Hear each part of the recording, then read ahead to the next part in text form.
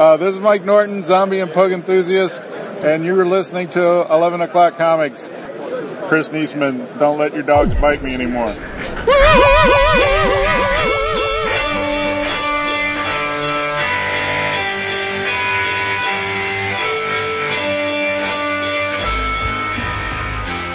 I like that one. That was the John Houseman of Woohoos. It was stately, wasn't it? I liked it. It seems like longer than a week with this Thursday thing, doesn't it? Crazy. 8 weeks ago. You gotta end this. I don't know. It's almost over, man. My classes are Monday, Wednesday. Oh, something's up. Thursday night comic. Or Tuesday. Now what works better for you guys? Nah, Tuesday's too early in the week, because then it's like, then they got the rest of the week to grind. They're working too. At least, and with Thursday we kind of get an extra day to read shit that's new. Got to be a bridge here, like where Wednesday's cool because it's hump day, but if we're gonna not do Wednesday, it should be later, not earlier. Now I'm gonna hold David to that comment where he just said Thursday we got an extra day to read shit and stuff. Yeah, because you guys better do so. Get her better. Dog. I'm right. You want to swap jobs with me? I'm good. Oh, dude, I would love to. Just the job, though. Just the job, not the spoils. Oh, then no. Yeah, no, the comps don't change. just the duties. If I can't be stretching out Jersey on my bed with that woman, no. Yes. Like a little dog. The comps. That was good. Oh, that hit me right. I don't know why. Holy shit. Yee. Little beautiful dog. Whoa, son. Hey! Ask yourself. Going to get the Zika in a few days. That's when my boy came back. I was like, he's not giving anybody daps or pounds or anything. We're like hitting forearms. He's like, no, I don't want you to get the Zika. I was like, get the fuck out of here. Get Zika. Zika was great in the 80s. On that kid show with the fucking... Actually, I could go for some Zima. No. I don't even like that. You should be ashamed. Get that shit out of here. Hey everybody! What time is it? It's 11 o'clock comics episode 431. Get it right this time. And I am Vince B. You are getting it right. What? Shit. I am David A. Price. Yes, you Pretty. are. So pretty. Yeah. And I am Anderson Financial's MVP. I am Spencer Strassmore. No, you're not. Never. You're Jason Wood. Thankfully. I don't know why my FX Yorkies are freaking out. bothering to show that fucking movie. Huh? I don't know. FX is actually playing that movie. What movie? Wolf of Wall Street. Nah, dude, Spencer Strassmore is like the Rocksnake character from Ballers. Yes, he is. No, I know, right. But I hear Anderson, and for some reason it's not this week. But yes, actually, we didn't watch this last week's episode yet. We saw the first one. I gotta say, I watched the first 2 episodes of the second season last night. It's good, getting off to a rocking good start this season. Wait, what did you watch? Get off that fucking scooter. Alright, you watched Ballers, right? Yes. Scooter's gotta go. Did you finish Stranger Things? No, I watched 2 episodes of Stranger Things and 2 episodes of Ballers last night. Ballers is only a half hour though. Yeah, you can't front on that, Vince. I think I'm gonna give up. Dude. It's tough to get you to watch things. Wait, Vince, I just said I watched 2 hours of the show last night. It's not enough. Well, you know what, dog? You know what, dog? Eat a bag of I dicks. mean, it's And like, you don't CD this, bitch. really. Fucking A. Dude, you know how much time 2 of my hours is worth? You know what? Oh, my bad. Oh, Vince, Yeah. you're gonna pick that up? Oh, shit. No. Oh, you gonna leave that punk card right there on the floor? Okay. The fuck? And you don't have to bitch slap your friend to get you. You gotta do.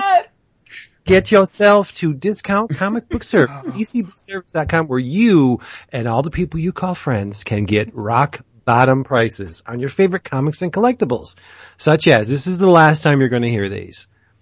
From DC, it's Young Animal, the first book in the new imprint. It's the Doom Patrol, #1, mature reader's title, written by Gerard Way, art by Nick Darrington, cover price $3.99. I knew it. I knew they were going to do that, but that's okay. Your price. $1.99. Oh, 75% off. You're getting it for 99 cents. Damn. Craziness, right? I didn't even notice that when I placed my order. Why wouldn't you order that? They make it effortless to try these new series. They really do. From Image, Andrew McLean, we love him. Headlopper Trade Volume 1, Island, or A Plague of Beasts. This is another mature reader's title. It is a whopping 280 plus pages. Cover price, respect, $19.99. Your price, $9.99. Last but not least, by any stretch, Jaime, Gilbert, Hernandez, Love and Rockets, Fantagraphics, you need it. $3.99. It's a monthly. Comic size, the returning to the monthlies, I guess the yearly thing, went its course. It was great, but now we have something new. Your price, $1.99. Get in on this, bitches. DCBService.com. They do not mind late orders, order editions, and you get your books right to your stoop. What could be easier? Nothing. Not even breathing. I'm telling you. Truth. You know what I want you to tell me though? What you're fucking drinking? Mm-hmm. Well, I am drinking the Yingling. I got 3 cases of it, so I got to drink it. Got to love it. Mm-hmm. By you, Boo? I do. There we go. Nah, I got it. I'm bringing it this week. Straight out of you know where. I am drinking vintage 1845 Poland Spring, son. Whew. Even flavored or anything? Just straight up from the from the Straight source? from the natural springs. Straight from Poland. straight from Maine? Straight from He stirred Poland. with his dick. No, it was straight out. Just pure. Tilt the glass a little Pure. bit. Everything in my body is pure. Yeah. Good Lord. David, Vince! tell me what you're drinking. I am, you know, it's a little warmish and I did not want to open any wine tonight. So I am still a repeat from last week. I didn't do the beer, but I'm, enjoying a nice whiskey sour. Nice. That sounds good. I wish I liked those. Maybe I just haven't had a real good one. That's probably it. Yeah, because I'm cheap. Well, yeah, but Are you? I don't, My God. I don't, You didn't know that. I don't use like the Bullet or the Knob Creek or the Makers or Buffalo Trace to make the sour. I kind of use the cheaper stuff like either Jack Daniels or in this case, Jim Beam. Oh. We have thank yous. Yes, we do. Yes, we do. Mm-hmm. I would like to thank, we all would like to thank Mr. Dave Jordan, one of our favorite people on this planet, because he, served us up the latest installment in the Sad Man saga. Yes, This sir. is Sad Man Book 2. What's that? The crippling weight of psychological and emotional stress. Love this It's a cover, feel-good man. story. It's a Yeah. feel-good comedy. My favorite thing on the cover, David, what is it? It would have to be all the creases and the corner chunk ripped out. Spot varnish. No, the tape. Oh, the tape. Yes. Yeah. Dude, seriously, my thumb was on the goddamn tape right now, so I didn't even see it while I was talking about the cover. That ain't easy. He nailed it. Yeah, he That did. looks exactly like It tape. does really, and it's in the right spot too. It Yep. really is. And this is what, 7. how many pages in this bad boy? 64? More? There's a lot. Oh. Plenty. There's And plenty of pages. it's perfect bound, and you can get this. Tell them where, David. You can get it at his Etsy store, but it is because I have it bookmarked actually. But let me bring it up. But in case you don't want Mr. Price to exert himself, there's stuff on the inside back cover that you can get this stuff. Very helpful, Vince. Well, DaveJordanArt.com, There you go. And and you can email him at info@DaveJordanArt.com, and you can follow him on Twitter like I do and Instagram like I do at ThatDaveJordan. am I feeling something that's not? Is there an undercurrent of hostility this episode? What's going on? Wait, what? Because I got nothing but love. I think there's like, you guys are I'm bringing just trying out to heat. stall because I don't want you to realize that I literally read 0 pages of comics this week. That's okay. I have enough to Well, occupy. I'm very glad to hear that because, I read all the comics this oh, week. excellent. Okay, good. Yeah, from Yep. one company. From one. All the comics in that one company. I love them. Do we have any other little thank yous?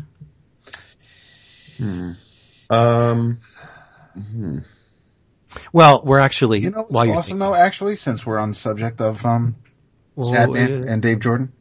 Yeah, what is awesome? And his Etsy shop is Dave Jordan Art. So just look up Sadman on Etsy. But what's cool, Vince, Someone stole my pen again. is that you can actually buy the pages. You can buy Sadman OA. You can own these comic strips.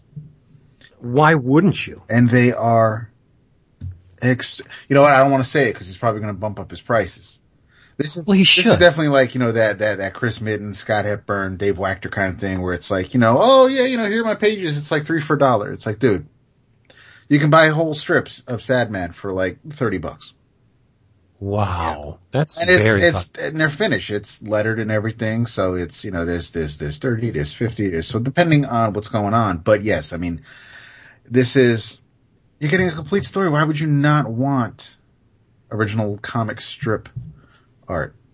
I can't answer that question. I can't answer it. But this episode we are celebrating 2 recent occurrences. One, the birth of Mr. Will Pfeiffer, which was today. That is today. Yes, happy birthday, Will. And 2, Mr. Derek Howard's birthday happened. Today is Derek Howard's birthday too? No, it was Tuesday. Oh. It's earlier this week. Happy birthday, Derek. And we are also celebrating the life of one of the greatest illustrators that ever put pen to paper. Yes, sir. We lost Jack Davis. One of the OGs, one of the all-timers, man.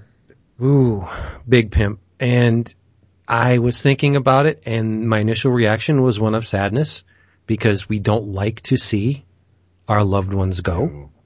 But think of everything that man has given you over in the decades that he produced art. All the millions and millions of people that man touched with the EC Comics and Mad and his various movie posters and record covers and advertisements, and just how many people did that was it, Dr. J? That goddamn Spalding ad. Yeah. I mean, countless people saw that thing over the years, and he was just a part, and is and will always be a part of us. So we just wanted to give it up.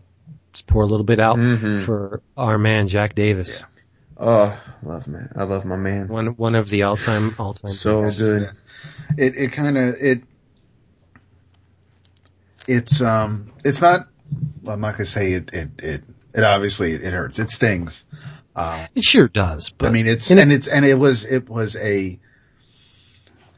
a life that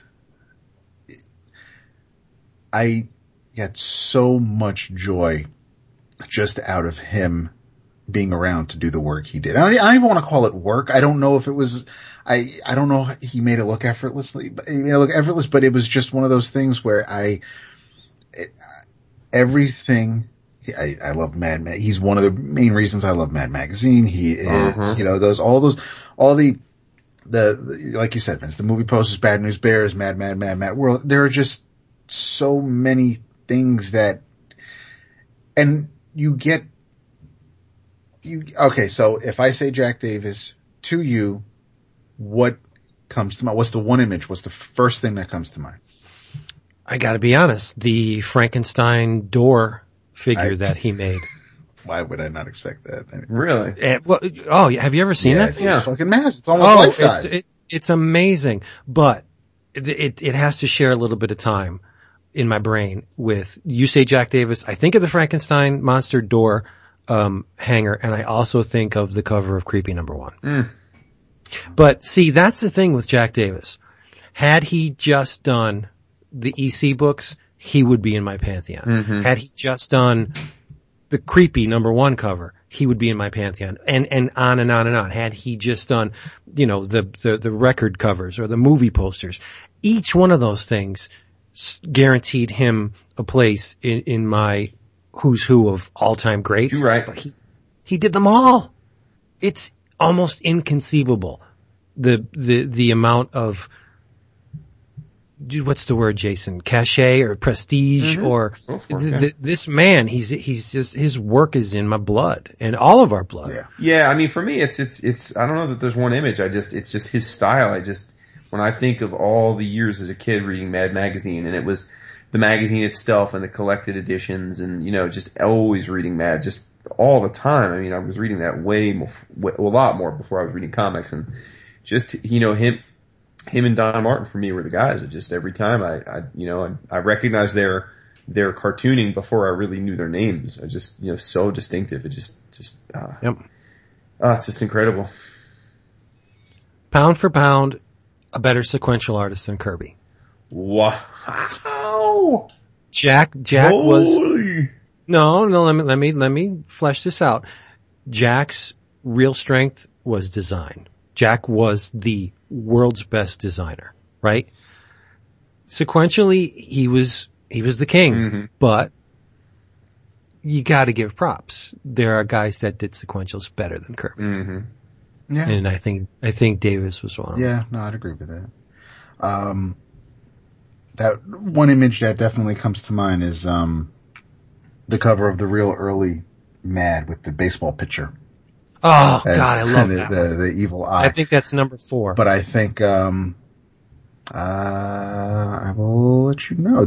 But what I think of when I think of Jack Davis, I think of shoes. I think of feet. I love the way he would draw. I mean, he'd draw the character from head to toe, and there was always something unique about the character's shoes. It was, issue number 2. 2, okay. Well-worn shoes. Yes. Everybody had a hole in the bottom of their shoes. Cause they used them, man. They were tools. And, but not brand new. I believe a cover of maybe Time Magazine. Yes. Time Magazine, Israel at 25. And it's almost like everybody's toes push their shoes a little more forward. But yeah, right. he's great caricaturist. Absolutely. Too. Dead on. And I am friends with a very good caricaturist. One of the best. Yes, you've dropped that a couple times. No, and he has an original Jack Davis, and when he pulled it out of his flat file to show me, he's like, oh, yeah, you like Davis, don't you? I'm not a huge fan of Davis. And my heart kind of dropped a little bit, because I respect this man's skill so much to say that you're not a huge fan of Davis. That's mad. It doesn't compute, right? It's just, how could you not be? You're a caricaturist. This guy's one of the best. Well, you guys know I have that Cannonball Run jam piece. Right. And Jack never got a chance to meet Mr. Davis, and I was unfortunately, selfishly hoping that we'd have the chance to meet him in a con, and my dream was that he would be the pinnacle of that jam piece, because when I came up with the idea and I think of the way that a Cannonball Run poster from the 80s looks, I think of it as though Jack Davis drew it, so. Yep.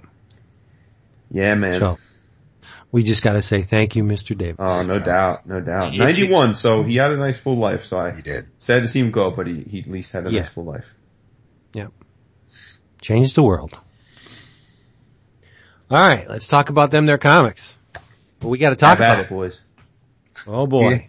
I'm not kidding. I did not read a single page this week. Well, I have nothing but Valiant to talk about this week. It's a typical week then.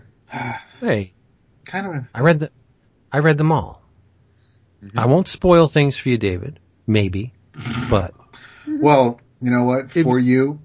It would be a way to get you to read them. Really? Would it? Well, if I spoiled one and the next time you'd be like, well, I gotta read this because Dickhead's gonna spoil it for me if I don't. See, or I could just negative reinforcement. Be someone like me and hold a grudge and just say fuck it and not ever read any of them. You wouldn't do that to me. Not to you. No. I can go sort of kinda. I did not. It's probably gonna be my Annual Travels because I'm going to read it, but actually, I have 2 ideas for my Annual Travels, but we're getting way, way, way ahead of ourselves because that's still hours away. 2.5 hours. At least. It's at least 12, 13 minutes from now. Oh boy. Jason starts snoring. I can read. I have read. Just for you, Vince. Cheeseburger? I can has Cheeseburger. I've read up to, Bloodshot number 15, so I have. Awesome. I finished Analog Man and I have, started Nice. Bloodshot Island, which has its ups and downs for me, especially coming off of the Louis LaRosa Analog Man. No. But,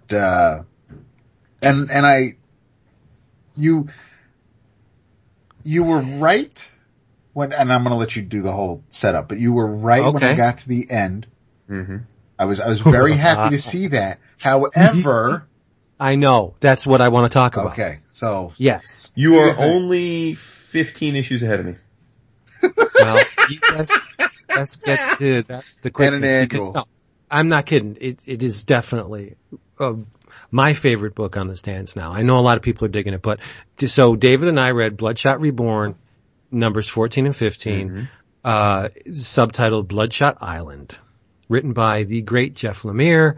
Art is by Miko Swayan, and color is by David Barron, who seems to do a shit ton of Valiant books. He is the Jordi Below of the Valiant universe.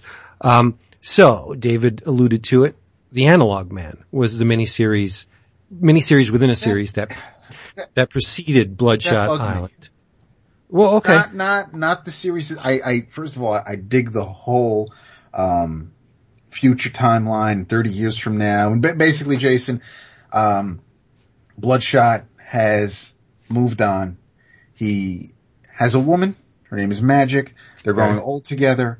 However, every once in a while the nanites kick in and Bloodshot gets to young up and bulk up and do whatever he has to do to help the people. There's no water. He could do it on command. Right. He could do it like whenever he wants. So, he loses the pot belly and the Duck Dynasty beard. Now he's all like, Pale Punisher again. So you have, he's got to go and he's on a mission. And,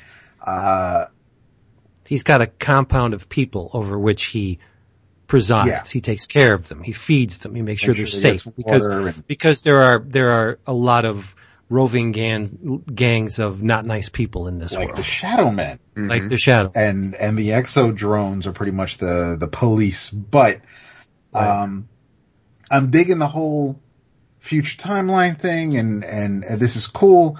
And then a familiar face from Bloodshot's past shows up, who happens to be, well.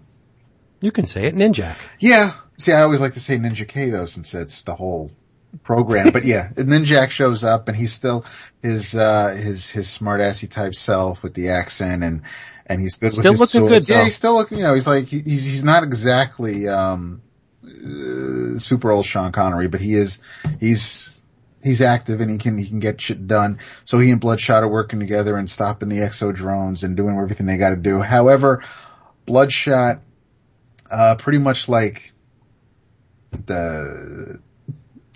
every Clint Eastwood movie, Bloodshot goes back home only to find the love of his life has been killed by the Shadow. Yeah, or Bronson, right? Or Bronson, or name them.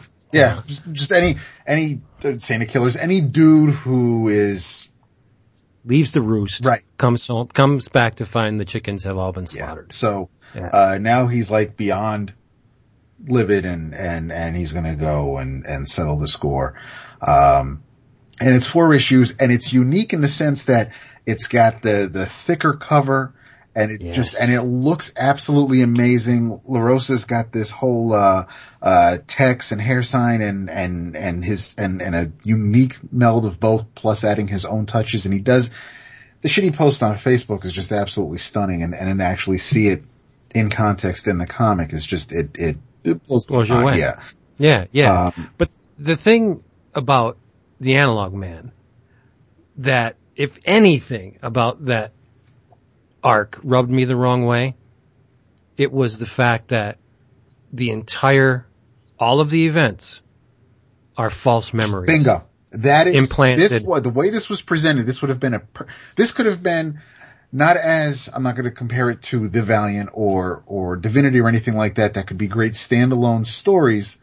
But yes, the fact that it's presented and it looks different compared to the 9 issues that preceded it and the 2 issues since, well, I thought that was a good idea to make it look different. Right, but it was an indicator that, hey, something may not be right here because our surroundings have changed. right? Yes, you can definitely, you can go far and wide and read into it that way. I have no problem doing that. But the fact that, yes, that you get to the end of it and it's like, psych. And I'm like, that's fucked. Right. And that's the thing with a character like Bloodshot, who has been manipulated from day one by Project Rising Spirit. He has scads of false memories in there, bouncing around. The thing that really gets me is, now with this Bloodshot Island, Yep. Ray's kind of back in the custody of his creators, and he wakes up on this island.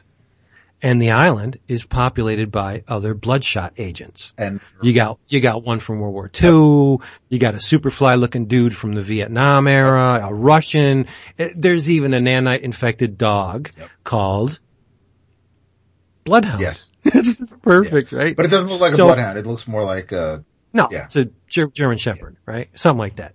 So, and Bloodsquirt's back.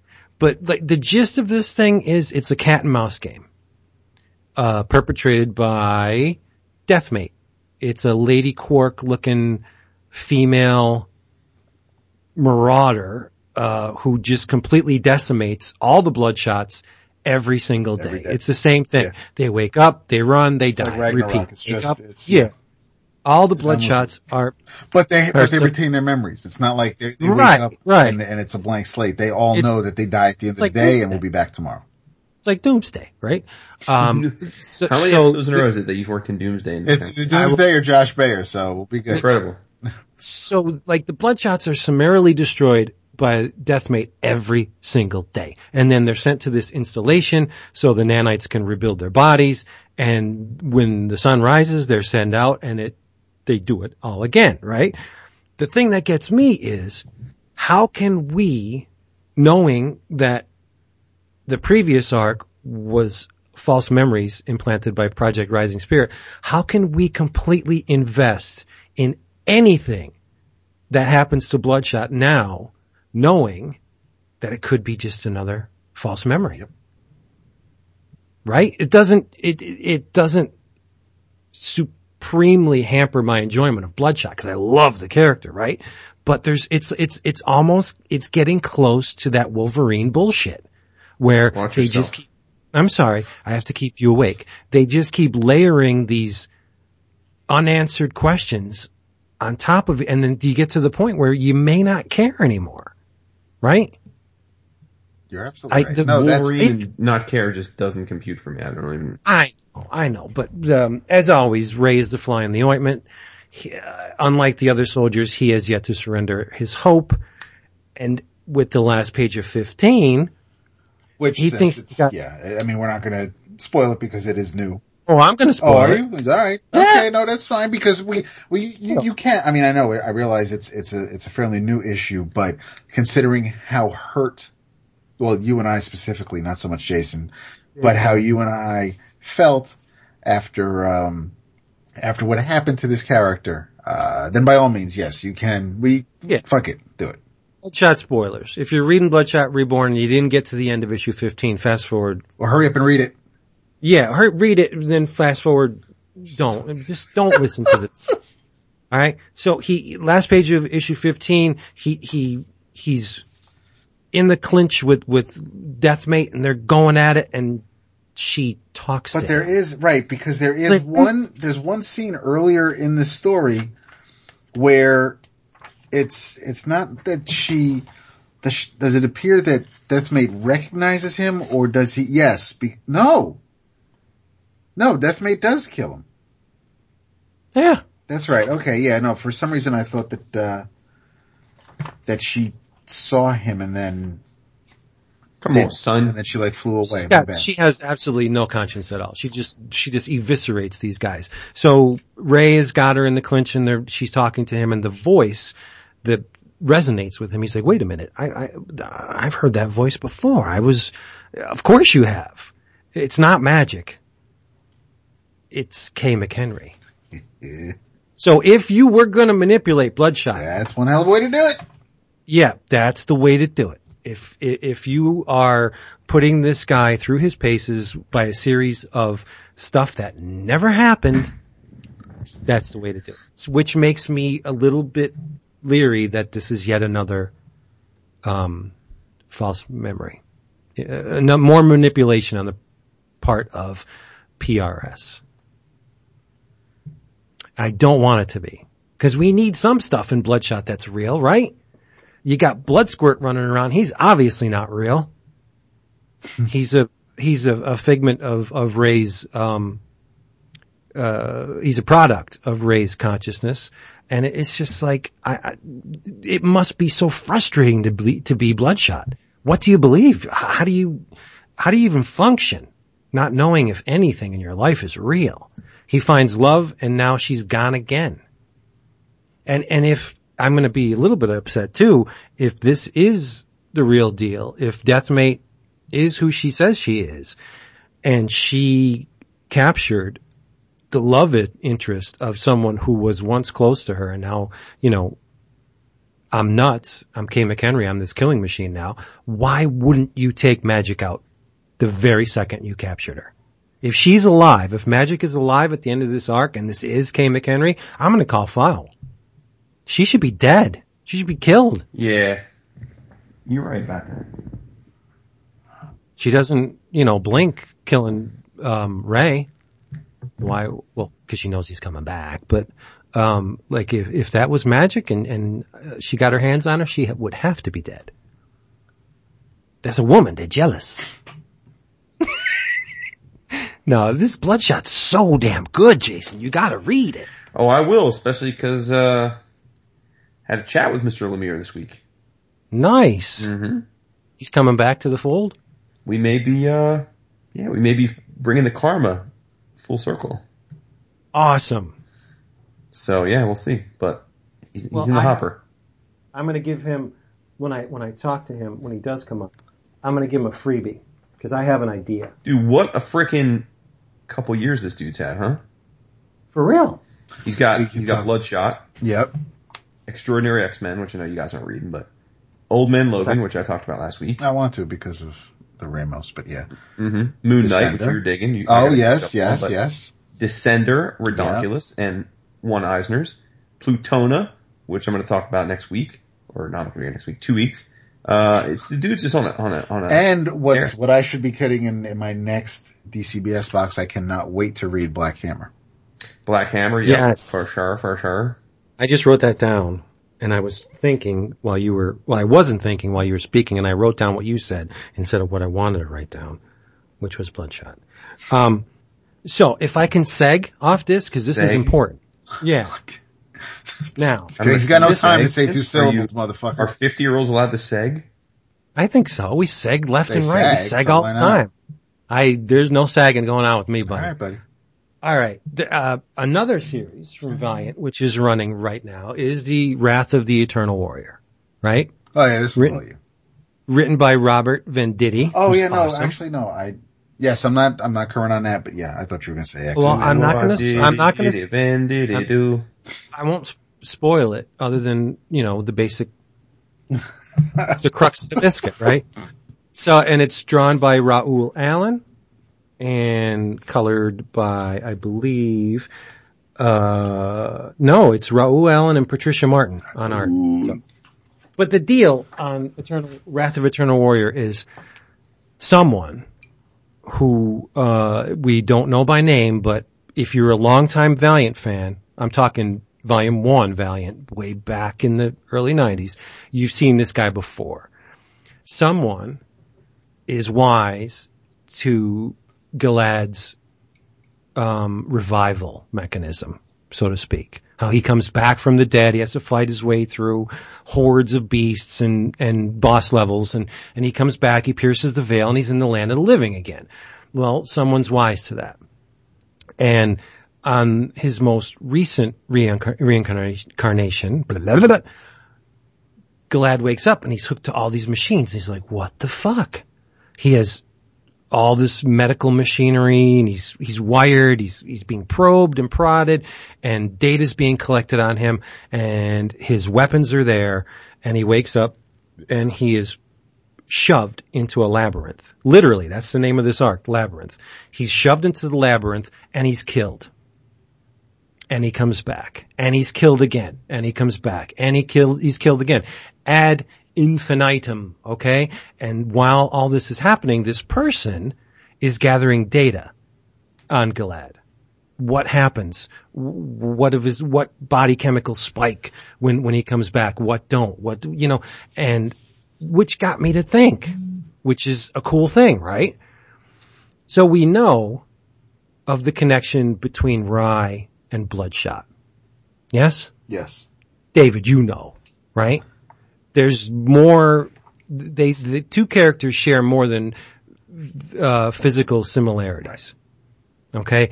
When the first Rye was initiated, the nanites were used in the digital coding to pay respect for Bloodshot's bravery. Right? Yep. So I'm thinking, okay, the nanites rebuild Bloodshot. Whenever he dies, Bloodshot's all sewn back together with these nanites, these little tiny machines who are intimately familiar with his genetic code, and they rebuild him. Right? Rye loses an arm, no big deal. He just generates another one. Where'd that information come from? The nanites are magic, right? Well, caveman would think it was magic. Oh, look at that. But magic is just another word for science we don't understand, right? So, wouldn't it be cool? And this is what I'm just gonna slide this across the table for Mr. Lemire. This is for you. Wouldn't it be cool if the machine language used to program the nanites was based on Gilad's DNA? Wow. Yes. Isn't that, and I'm driving home today from football practice. I'm thinking, okay, Bloodshot comes back all the time. How does he do it? Football practice already? Yeah, it sucks. Damn, starts mad early, yo. Yeah, no, it's horrible, man. Whatever. We still got 3 weeks till we start. So if someone's collecting data on Gilad, why wouldn't they use, like, the time period of this Labyrinth story is not necessarily current, doesn't have to be current. What if this is a flashback story? We don't know, right? This could have been done years ago, even before, the current events. So why not tie Bloodshot to Eternal Warrior by using Gilad's DNA as the basis for the nanites? I think it's a good idea. It's not bad. No, it's real. I like it. And I'm just going to say, well, you can use that. Just call it something Sicilian in honor of. I can already see what's going to happen. We're going to have Jeff back on the show. Things are going to be going great. Vince is going to pitch this to him on the air. And it's going to get real quiet because Jeff's going to be like, dude, I wrote that into my last arc. It hasn't been published yet. But now everyone's going to think I stole it from you. No, but one of the things is like, why haven't they thought of this before? Well, maybe they have. Maybe it's in the works right now. It just seems obvious to me that it should be the base, because all the Valiant characters are connected in some way, right? Where was the first appearance of Bloodshot? Eternal Warrior. Mm-hmm. It's just they have this massively interconnected universe. Let's just connect it even more. And 5 years, no reboot. So there you go. But anyway, I'm sick of talking for right now. I want to hear something else. But that's my pitch. I like your pretty pitch. I like it. Good. It's a smart way to do it. I'm surprised I came up with it. Oh, stop. Yeah. What you got? Oh, man. There was the folder. There it is. Okay. I was waiting for Jason on this because, don't wait for him. He'll let you down every time. I read. Oh my God, dude. Talk about hostility. Right? I finished Starve. I read the 10th issue. Oh, nice. Oh. It's hot in here. And you alright, Vince? Yeah. It's just going through menopause. Seriously. No, they don't sag, they just get hot. And no mute button, Vince? No, man. Just fucking keep it all. It's real. It's the realness. The, Cinema verite. It's coming from the guy who farts and burps on the mic. See, that was the old millennium, not the new millennium. millennium. I have so much this week. I just want to let you know. Putting that up. I'm not going to talk about, I'll wait for Jason to read stuff. Nah. Why? You go, get in there. Jump Because in. I wish it ended as strong as it started. Oh, damn. What is it? It didn't? That hurts. It didn't. And you can kind of see it in the last couple of issues with like issues 8 and 9. And you kind of see where they're probably heading. I mean, especially once after the first half of the series ends, and then they come back and they're really, and there's no problem because the characters are for the most part, well, not every character is thoroughly fleshed out, but they were kind of, Wood was definitely putting more of the spotlight on Gavin's daughter. And that kind of continues as the second half of the series reaches its conclusion. But I just feel like as much as they poured into the first few issues and how detailed and deliberate everything was and how it was flowing, if they knew where it was going and that it was going to be a 10-issue series, and I'm guessing they figured it was a 10-issue series is how it was pitched, because most are either, if it's a finite series, it's usually 4, 6, maybe 8 issues, but I mean, so 10 is kind of I don't know if, they got the numbers for issue after the first trade and they're like, yeah, we got to wrap this up. I'm guessing that it was meant to be a 10-issue series, and if I'm wrong, that's fine, but it wasn't as, the beats weren't as strong when we got to the end, and they were just, and it shifted focus away from a lot of it with the food. I mean, the first few issues, and anytime Gavin's in the kitchen, he's got the ingredients out, he's breaking down recipes. I mean, you could practically write them down and use them at home.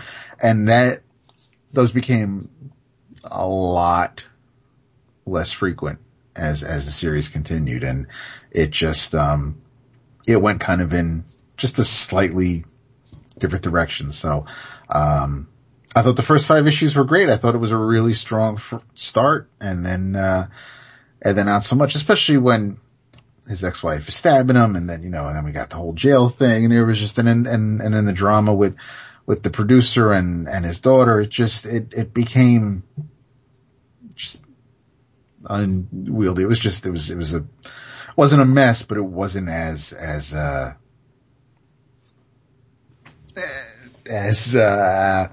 compelling. Definitely as compelling, but it wasn't, it didn't have the same, not routine. It kind of just felt like it not fell apart. It wasn't as strong. It just, the consistency wasn't there. See, now it went right to the back of my Rajan pile. This is beautiful. No, I mean, and my thing is, when you get around to reading it, maybe you just figure, oh, it was the perfect conclusion because of how it started and where it ended. And so I don't want to paint any pictures for it. I don't want to put anything in your head. You're going to be like, all right, so now do you think that's a product of the creative team? Like, cause like you can perceive when the creative team loses interest in the thing they're creating. You can, but usually I don't know if that's, see, and I didn't crap on Huck last week, but I definitely, that's another one where I honestly would not doubt that Miller's like, hey, look at the kitty, and he just got distracted on something else and just fuck Huck. For example, Starman. I thought James Robinson seemed to lose interest in Starman after a while. And with that, and he may have, Could but be the dissension again, into rampant drug abuse, but so which would make allegedly, him lose, yeah. So right. Allegedly, well, okay. For the record. But No, it's no, also, because- that's as much as it's his character. It's also an IP for another company, and there may be something else involved. Whereas with the Image books, it's like, I don't think Wood really has anyone to blame but himself and Right. stage or the, and even with Huck, that's Miller and Albuquerque. So but yeah, I mean, you definitely can, Vince, whether it's a writer on a big two mainstream corporate owned property or their own.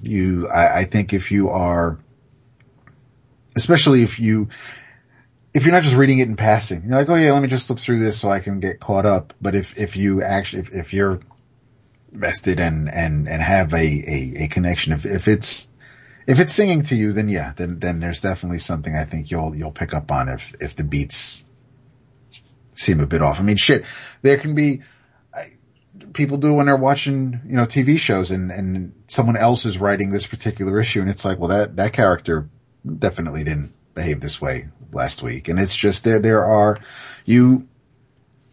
obsessed may not be the right word, but you can get really into something and feel the winds blow differently when something ain't right.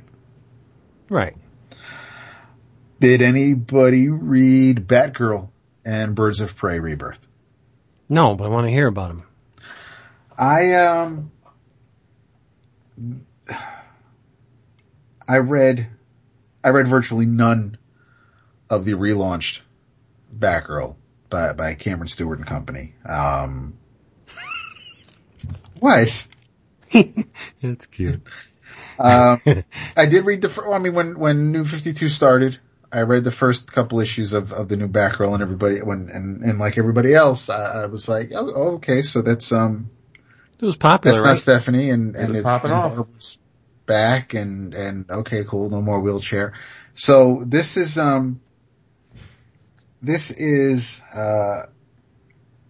written by Julie Benson and Shauna Benson.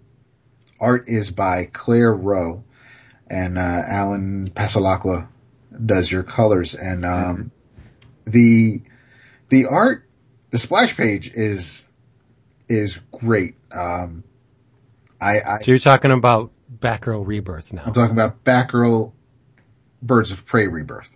Okay, gotcha. The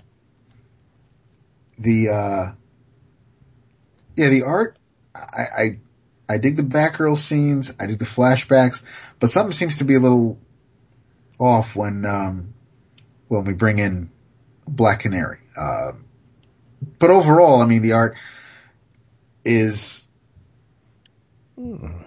quite, I like the way Rowe draws the characters. Yeah, I really like the fact that Batgirl's costume is not Jim Lee, ultra clingy, super tight latex, spandex. It sags in some areas. Yeah, it looks like it's a lived-in costume. It looks like it's something right. You could actually, all the laces on the boots and yeah, right. and it doesn't, and when she did the roundhouse kick, and you can see where the top separates from the bottom, like there's a little bit of skin. Yes. Yeah, it's nice. But we get quick and dirty little origin story of Barbara Gordon, hanging out with Dad, laughing at movies, having a gay old time, and then Dad doesn't want her to become a cop. Keep that, this is the life I'm living. I don't want this for you. But she's obsessed with things, ends up becoming a female version of Batman, and then everything is kind of going okay until the doorbell rings and she answers the door, and all she remembers from that day, all that day that changed her life, is that stupid Hawaiian shirt. Oh. And then she was shot. And she also can't eat marshmallows anymore because she was making hot cocoa for her and her father when the doorbell rang. That's a good touch. And as far as everything else associated with that date, with that moment, because of the palm trees on the shirt, she's thankful that there are no palm trees in Gotham City, because then she'd probably have to move. But, after that, and she's in the wheelchair, things change at home. It's very dark. It's dreary. There really isn't a whole lot of laughter going on in the house, but, she still wants to help people. She may not be able to walk again. She can't use her legs. She can't run around rooftops fighting crime, but that doesn't mean she still can't be useful. There's still a purpose. So, she finds that purpose by becoming Oracle. And she enlists Black Canary. They become the birds of prey, but eventually, it took a couple of years to adjust to the new normal in a wheelchair. It took even longer for me to adjust to the experimental surgery that put me back on my feet. So it's still to this day, I don't know if it was explained in any other Batgirl book, if it was explained anywhere else with the New 52, but now I know, at least. I'm sure other people already knew, but now I know why Barbara Gordon is walking again. Yeah, I was just going to ask you that, because I didn't know either. So when the whole reason for this series, for this issue specifically, when Batgirl stops these, basically they just look like burglars, but when she stops this heist happening, when she takes the phone from one of the bad guys, and it turns out that the person that sent this team an email is Oracle. And now Barbara wants to know who the hell, who sent this email. So Homeboy's like, I don't know, my boss paid some computer nerd in exchange for some intel, goes by Oracle. So now she is just stomach drop. She has no idea where the hell, what's going on. So she goes back, she finds Black Canary, and they're going to, Black Canary's kind of standoffish. I don't, it's hard for me to say based on this issue, and I am not current on the, I flipped through the first issue. I have no idea how many issues of the current Black Canary series there is, so I'm sure there's some consistency between that Black Canary, the Black Canary in this comic, and the Black Canary in Green Arrow. But in the little bit I've seen of this newer Black Canary, she's a bit of a bitch. So obviously there's something else going on in her life. There's a reason why she's got this chip on her shoulder. So, I'll probably find out once I read the Black Canary book, but, it looks to me like Huntress has no compunction against, killing. No, she doesn't. And this was that a thing? Cause her and Dick they were at the, they were, spiraled together, the whole Grayson series, and she was matron, and eventually became Agent 1, Zero. So when she left that school, and in the first issue of Nightwing, Dick was at the door trying to talk to her, letting her know, I'm leaving, and she didn't open the door, she didn't respond at all, but she was dressed as Huntress, and basically the editor's note was, read Batgirl Birds of Prey for more. So this is a continuation of that, and Huntress has a hit list, and she's going through all of these mafia hitmen who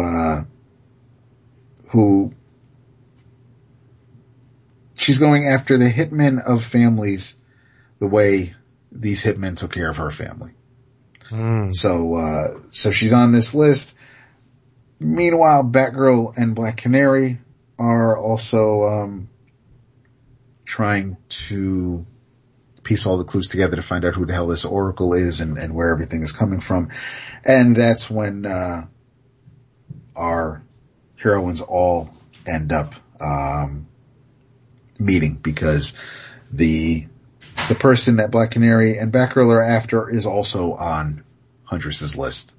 Right. So, heroes gotta fight before they team up, and now we get to, it's,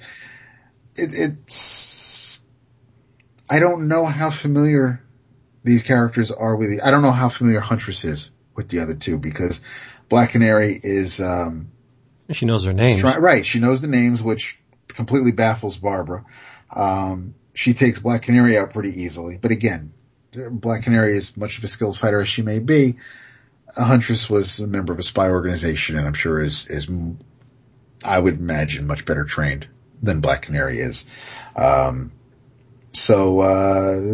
we also, we don't get to see anybody's face, but we do see the hands of the person pulling some of these strings and, possibly impersonating Oracle. So it was a decent enough setup. I really enjoyed the art. I don't know if Rowe is going to be the artist on the first issue of the new series, just like, Otto Schmidt took care of Rebirth and then the next couple of issues of Green Arrow. So, but I dug it. I don't, as much, I enjoyed it as much as I could without knowing everything about all of the characters in the book. There's enough of a mystery there to find out who the hell is, and that's good or bad. That's another thing about New 52. So here was, and I don't want to explain. I don't want my hand held, and I don't need all the dots connected right now to find out where Dr. Manhattan or Rebirth ties into how Barbara Gordon went from being in a wheelchair and being able to walk again, and then what does that mean about the previous Birds of Prey series, and why doesn't this Black Canary and Huntress get along? And as far as this Rebirth issue, there were things here just based on Barbara's origin and her telling her story, and then getting the other couple of characters involved. There's enough here for me to want to check out the next issue. Yeah. I'm looking at this sequence where she's in the confessional. Yep. Can you imagine if Frank Miller drew that sequence?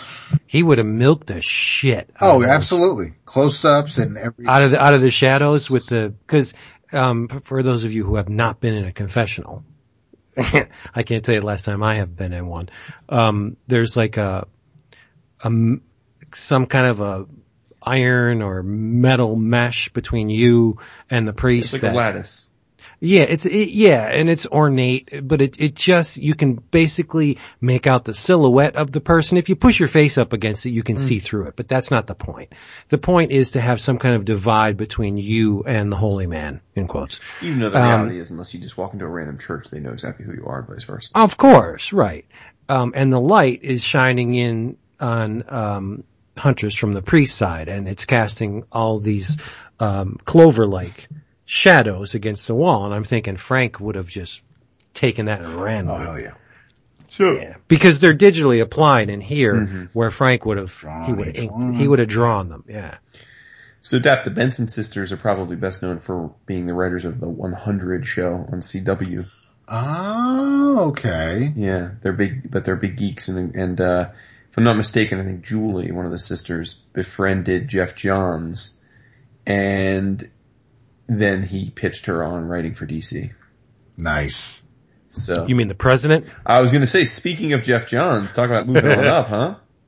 The new president of DC Entertainment, like the big dog, the head honcho.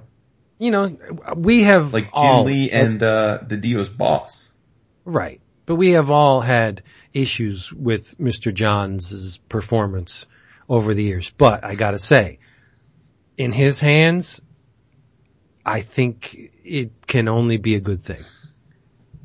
Yeah, I don't really have an issue with his performance. I mean, I don't. I mean, come on. It's like, again, some of the things went on far too long and just fell flat. But yeah, I guess. But I mean, the thing about him is he's definitely passionate for the classic component of Exactly. storytelling. Right. What has come before. Right. And he loves his characters. He loves the history of them and the legacy. And I think he's going to ensure that there's at least some portion of the new publishing maintains a strong link. Yes, sir.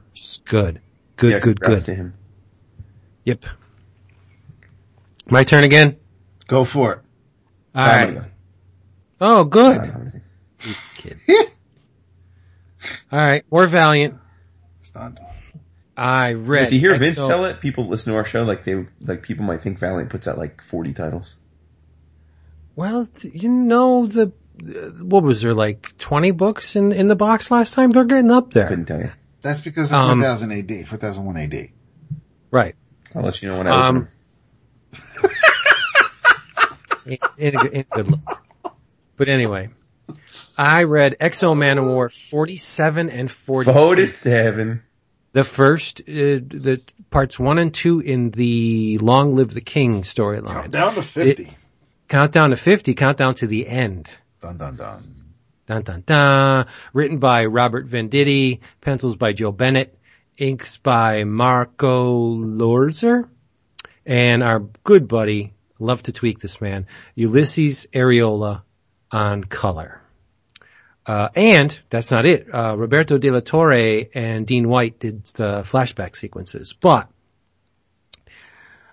there's a lot of finality going on in the Valiant titles. This book feels like Aric's last story. It's nuts because his world is in a shambles. David, have you been keeping up with X-O? No, I'm way behind. Okay. His world's in a shambles. The new Visigoth sanctuary that he made in Nebraska is in a shambles. Mostly because of Commander Trill and the vine plantings really stirring up shit. But this arc is, X-O has, ups and downs with me. I mean, you'll have an arc that's really strong and then an interstitial story that really maintains the mythology, but doesn't really wow me. But this one, The Long Live the King, is awesome, because it takes a big old bite out of, Vine mythology. So you know about the sacred armor of Shenhara, right? It was created, by the Vine. It's a commingling of plant consciousness and technology. And it's revered. It's a holy thing, right? It's revered as the savior of Loam and the Vine. But I don't think we ever asked the question, what was it created to save the Vine from? Right? If Shenhara is the savior, what's the destroyer? Well, they answer that in this arc. You get these beings called the Torment. The massive, dark, faceless, celestial-sized beings that their skin like mirrors the cosmos. They're starry and you can't get a bead on them. Their shapes shift and they're giant, right? And they're a complete mystery to everybody but the Vine Priest, right? In this arc, you get Colonel Capshaw and Gate, and you have Vine soldiers. The Armorines are in this arc. The Visigoth soldiers. None of these people can do anything against the Torment. They land and they completely decimate the Visigoth sanctuary. So Arik chooses the better part of valor and he retreats. Enter Unity. This is what I love about Valiant. So enter Unity takes the stage. Neville Alcott shows up, Ninjak, Ginger's here, Livewire. Ginger knows stuff. She has data on the Torment. What these nasty pieces of work do is, they roam the galaxy just completely decimating worlds, but they don't do it to, subjugate or enslave or like say strip mine the world of resources. No, they don't do any of that stuff. They come for memories and experiences and they're culling the very identity of the beings that they run roughshod over. So all that makes you, they will take and you're gone. when they first hit Earth, they don't speak the language, right? So they pick up a person next to them and they just kind of like touch the person against their skin, and they just absorb it, and then they learn the language and the customs and they keep doing it. Like they grab a vine soldier, blah, and it's nuts. But it's not. The reason why I say it has an air of finality about it is because, okay, you got these cosmic beings coming down. Exo doesn't know how to deal with them. Nobody knows how to deal with them. And the Vine, with Commander Trill, they left in 47. They're like, fuck this. We're out of here.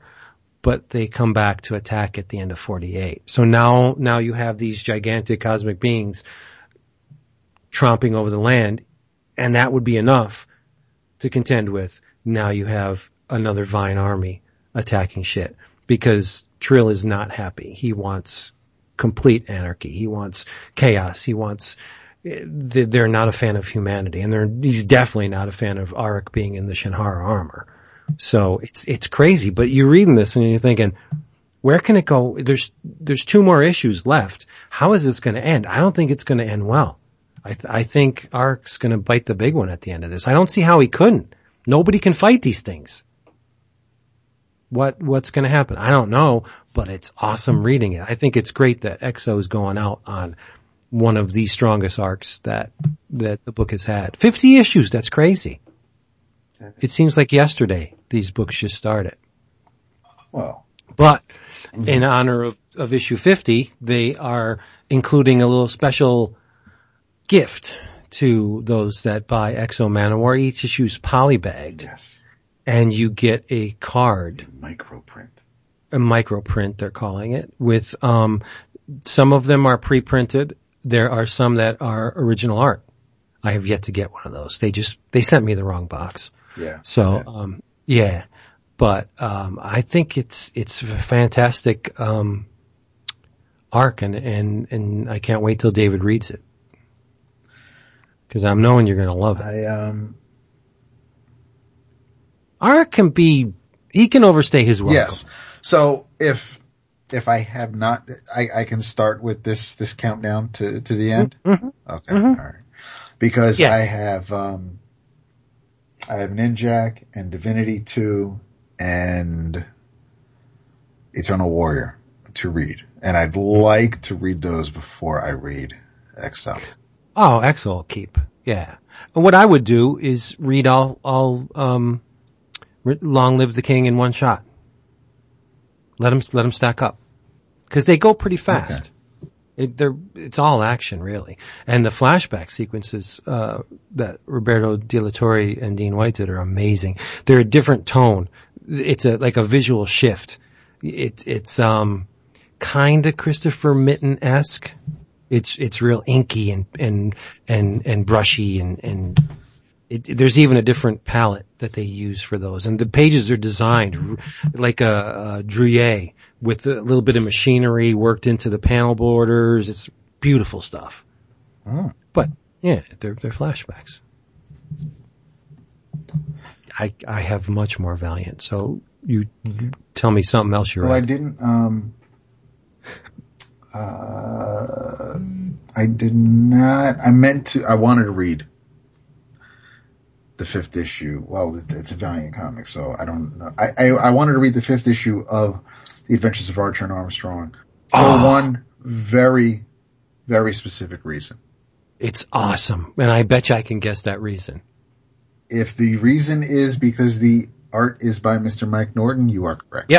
Yep.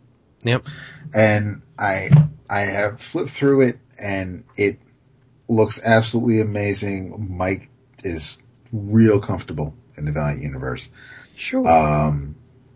Jason will love the issue because on the cover it's Archer holding hands with Faith. Oh My no, girl. he's a chubby cheese. My Yeah. Oh damn. Written by Rafer Roberts. Mike Norton illustrated it and Alan Pesalacqua did the color art. You know what? Out of all of the Valiant books I read in that stack, I think Archer and Armstrong 5 was my favorite book. Yeah, I can't wait to read it. It's great. It's a great cover too. Just the two of them looking in each other's eyes. It's cute. I mean, whoever decided to put these two characters together really nailed it. Yeah. Because Obi is like so trusting and caring. And it's all about the inside with him. He doesn't give a shit really about he doesn't anything, care what, so. yeah, he shouldn't care. He should. It's good stuff, man. It is. Totally. And it's funny. Did you finish the Bag of No, Holdings? I didn't. That's why I was really kind of I wanted to just read this 5th issue and then I'll go back and finish the. Well, then don't read the first, if Armstrong's on a page, don't read that part. Oh. Cause it'll blow the ending Oh, to, alright, never mind. Then I'll finish it then. Yeah. And Norton's got a real knack for facial Yeah, he expression. does. Not a dude. I mean, among other things, right? But I think he'll make it in this industry. no, he's got a chance. Because I know Jason, after, I brought it up, a week or two ago and as much as Jason loved the first issue, the second issue of the Punisher, written by Becky Cloonan, art by Steve Dillon. This was, this continues the story from the first issue. However, I was a little surprised that things moved kind of quickly, in this issue as far as confrontations. There's a neat setup at the beginning of the issue where Frank is in a diner and he's looking over the paperwork that, the folder that his old, his former compatriot left behind so he could escape. And he's going through everything, but while this is all happening, the waitress is asking if she, if he wants to order anything.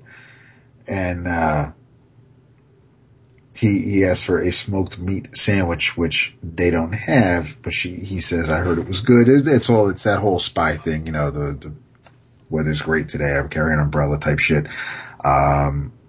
So Frank makes a phone call and, he's after Face, who we met in the first issue and has a unique hobby. The bulk of the issue takes place in the woods. There is the confrontation was, pretty much between Face and Frank. It doesn't end here in this issue, but I was surprised to see them actually, the face off, no pun intended, so quickly. I figured it may not have been a blow off at the end of the first arc, but, I'm surprised 2 issues in and they're already kind of, going after each other. And then we cut to the feds that are after Frank and everything. There is and then we're introduced to another character who is who, like most characters in a Punisher comic book, is a piece of shit and is willing to, sacrifice his daughter, for whatever greater good this idiot is, it's pretty, the way Dillon draws it, how we're introduced to the character, she's playing out, they live in a trailer park or not even a trailer park, they live in a trailer and they're really, it's a trailer park, it's a shitty looking place. It's in Vermont and, she finds a little frog and she's named it Francis and can I keep him? And Dad yells at her so she drops the frog and then he ends up just stepping on it. And so we're establishing everything right off the bat. Yeah, Dad's a fucking winner. So, these dudes show up and, they're basically going to set up a welcoming committee for the Punisher. And, there's going to be a special surprise for him. So he calls his daughter out and he says, yeah, come on out and say hi to everybody. And she's like, well, is Is everything all right? Is this okay? And she's wearing a vest, and it's just outfit with C4, and so she's basically just a suicide bomber. So, and the issue ends by, him telling her that she's gonna make Daddy real proud. And so, geez. yeah, so I mean, it's a typical Punisher story in that regard where, there really aren't too many characters that, you're rooting for or feel that, can be redeemed. But now that you're gonna put a child in danger, I have to wait and see how Frank gets out of this one and how he saves the day. So, but I mean, I get Jason's apprehension for the series and why he feels the way he feels. For me, it's Punisher is in some respects, Punisher to me is Doomsday to Vince. So I mean, if he's in a comic, if there's a Doomsday comic out there or a story, Vince is all about it. It's the best thing out on the stands, and there's nothing else that even can hold a candle to it. But with me, it's, and I know you're not a fan of the term guilty pleasure, but I enjoy. I hate it. Hate. Wow. I do. Wow. I hate it. You should never feel guilty for but that's not how I use it. But I see your. It does say what you want it to say. Like if I know exactly what you mean when you say it, and I know you don't feel that way about it. But in communicating what this is to you, that works. Saying it's a guilty pleasure. But yes, I know. But it's a Punisher book, so I'm all about it in that regard. And Dylan's back on it, so there really isn't. It's familiar. It's a comfy pair of jeans. I'm enjoying it, and and the colors are amazing. It's just, I don't know when I've last seen Dylan look this good, and it's just, I am enjoying it. So it's and it's not the kind of thing where I feel like, I need to defend it because, the other people aren't keen on Dylan or they think the Punisher, I'm having fun with it. So it's a good time. And again, it's one of those, you don't even have to have a lot of history with the Punishers. 2 issues in, it's a writer who's never tackled the character before. So it's not like you need to know, everything there is to know about the character and I just saw, a couple episodes of Daredevil and he was in it. Then that's fine. And you can just go with that as well. It's a good, not a jumping on point because it's a new series, but if you've never read Punisher before this, no problem picking this up and running with it. Nice. I'm going to flip the script a little bit. I said I was going to do all Valiant, but I want to make people aware of this because I can't tell you how many times I've been asked, hey, I love horror movies. What's out there in comics? Like, what kind of horror comics should I be reading? What should I be looking for? What are the best? What are the ones to avoid? Blah, blah, blah. And, being the, voracious cinematic horror fan that I am, I read all the magazines, right?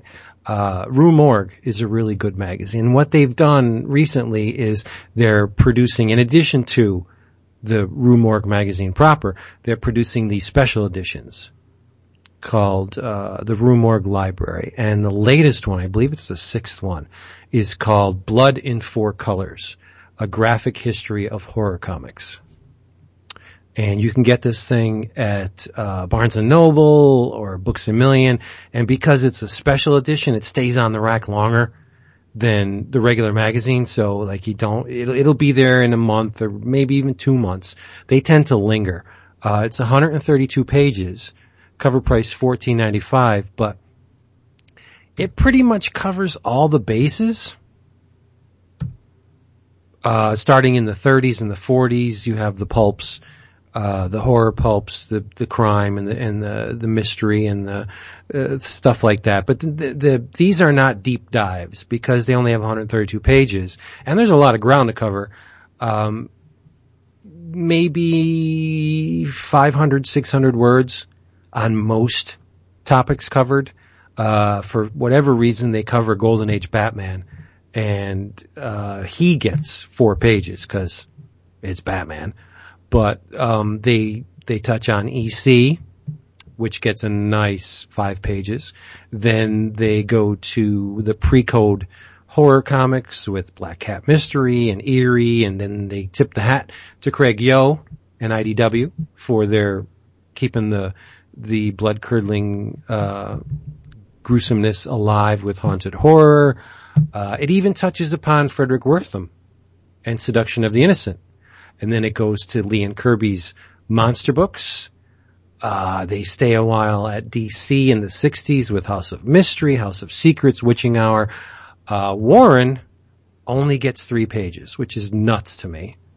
Then they shift over to Eerie Pubs with Tales from the Tomb and Weird, Melvin the Monsters covered. They even go to Dell and Gold Key in the 60s with Boris Karloff and Dark Shadows. Spidey makes an appearance, Dave. Huh.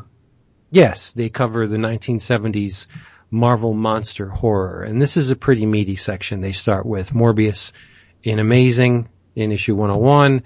Then they go to Marvin Jean's Dracula and Werewolf by Night, Man-Thing, Ghost Rider, everything you would expect, knowing what we know. Everything you would expect to see in a section devoted to Marvel Bronze Age horror is in here.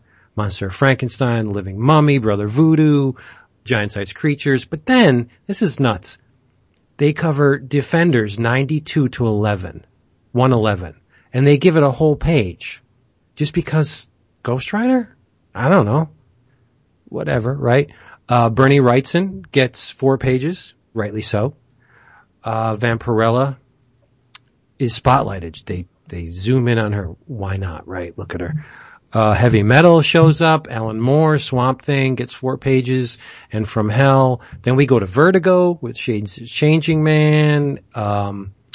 Even direct market books like Steve Bissett's awesome Taboo. And Fanico with Gore Shriek. And Steve Niles gets a little profile in here. We covered Dead World, Hellboy. Wow, Hellboy gets a lot. Spawn, woot woot. Then we shifted over to manga with Junji Ito and Hideshi Hino's in here. Gyo makes an appearance. Black Hole with Charles Burns.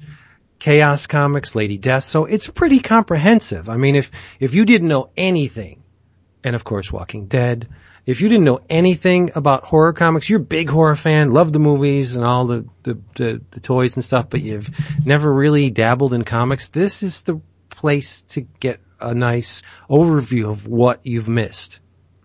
Marvel Zombies with Kirkman, Criminal Macabre's in here, Clive Barker, George Romero with his Empire of the Dead series.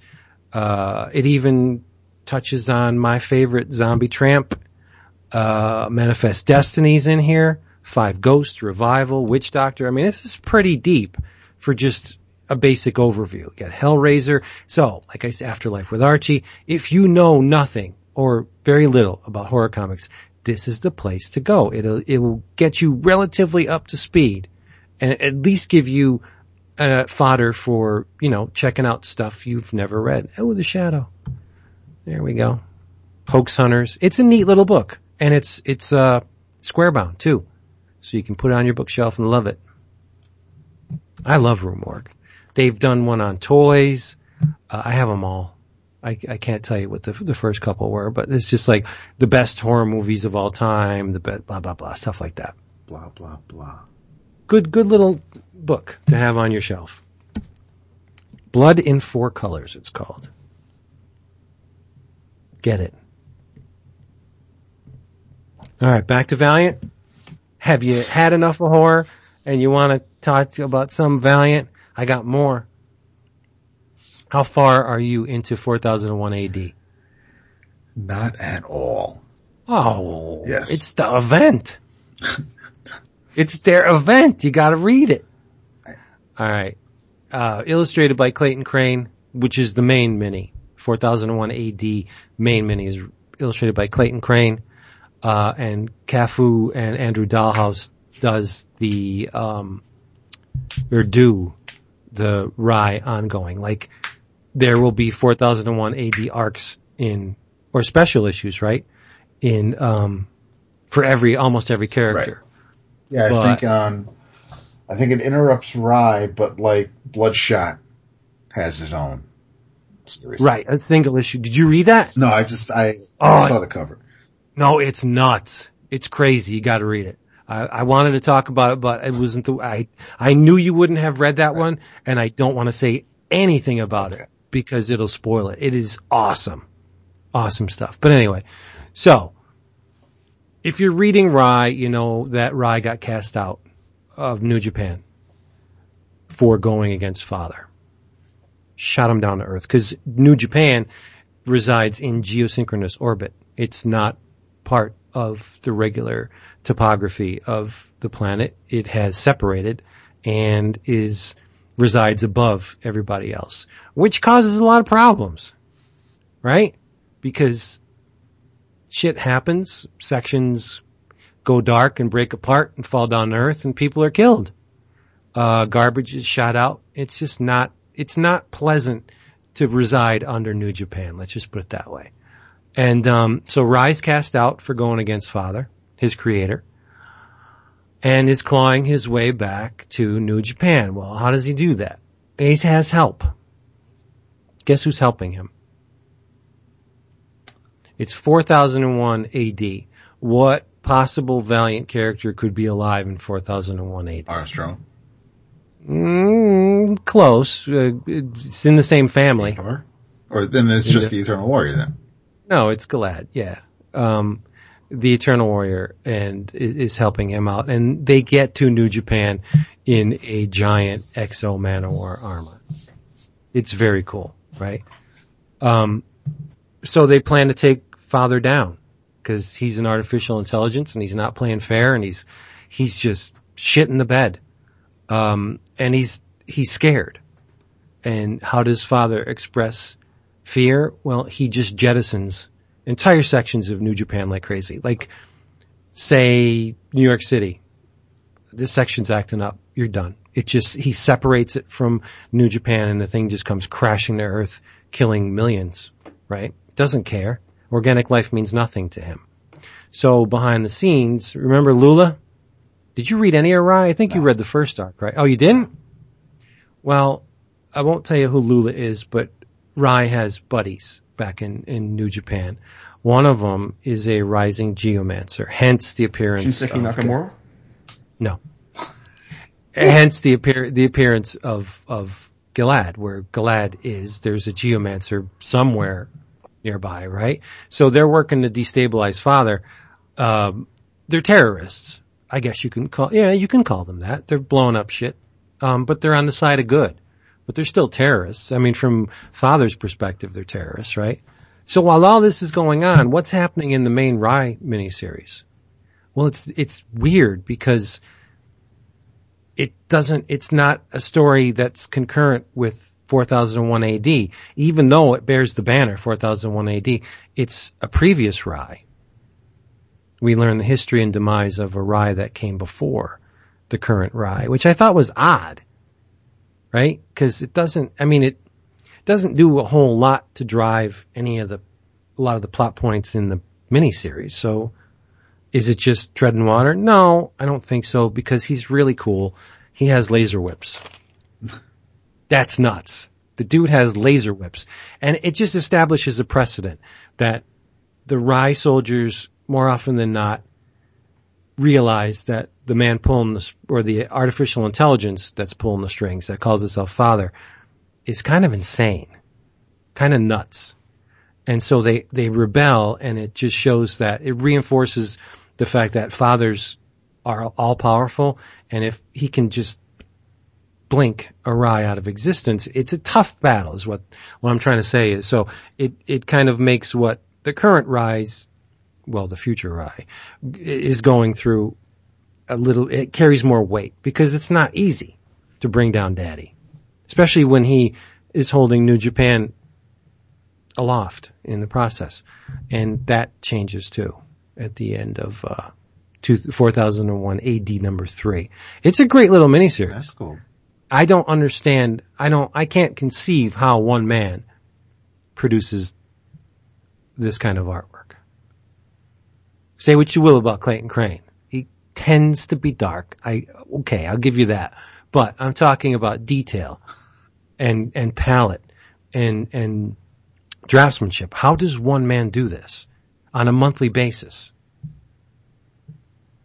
It boggles my mind. I wish we stuck around when he was doing Jason's Jam piece just to see how fast he is.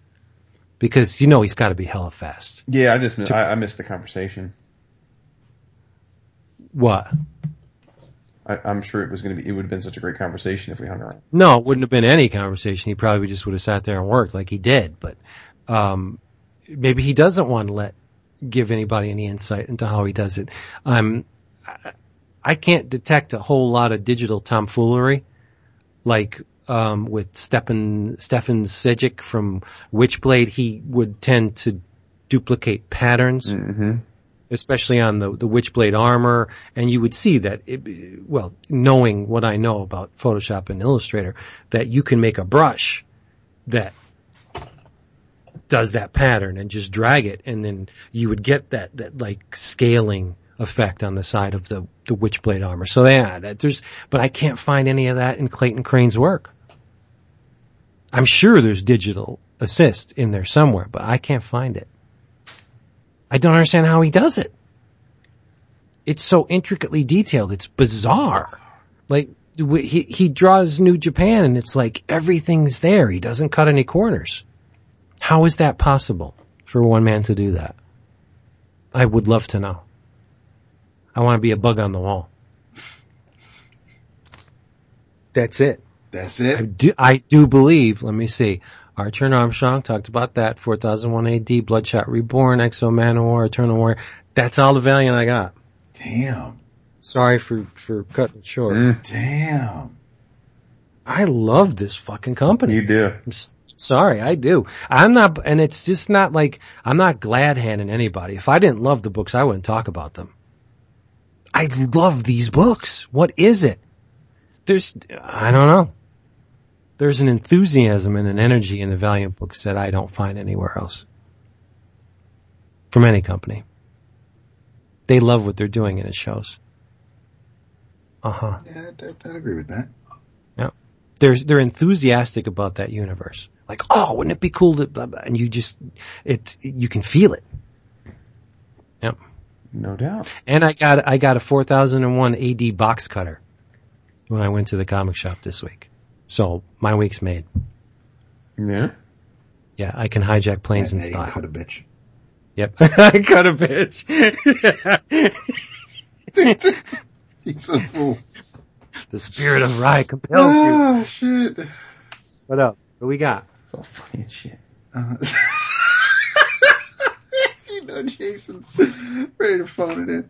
I'm hoping that next week is the flip side of this, where Jason does next week not won't be. up. Next week I'll be on vacation in the Dominican, dog. So in 2 weeks, yes, it will be the flip.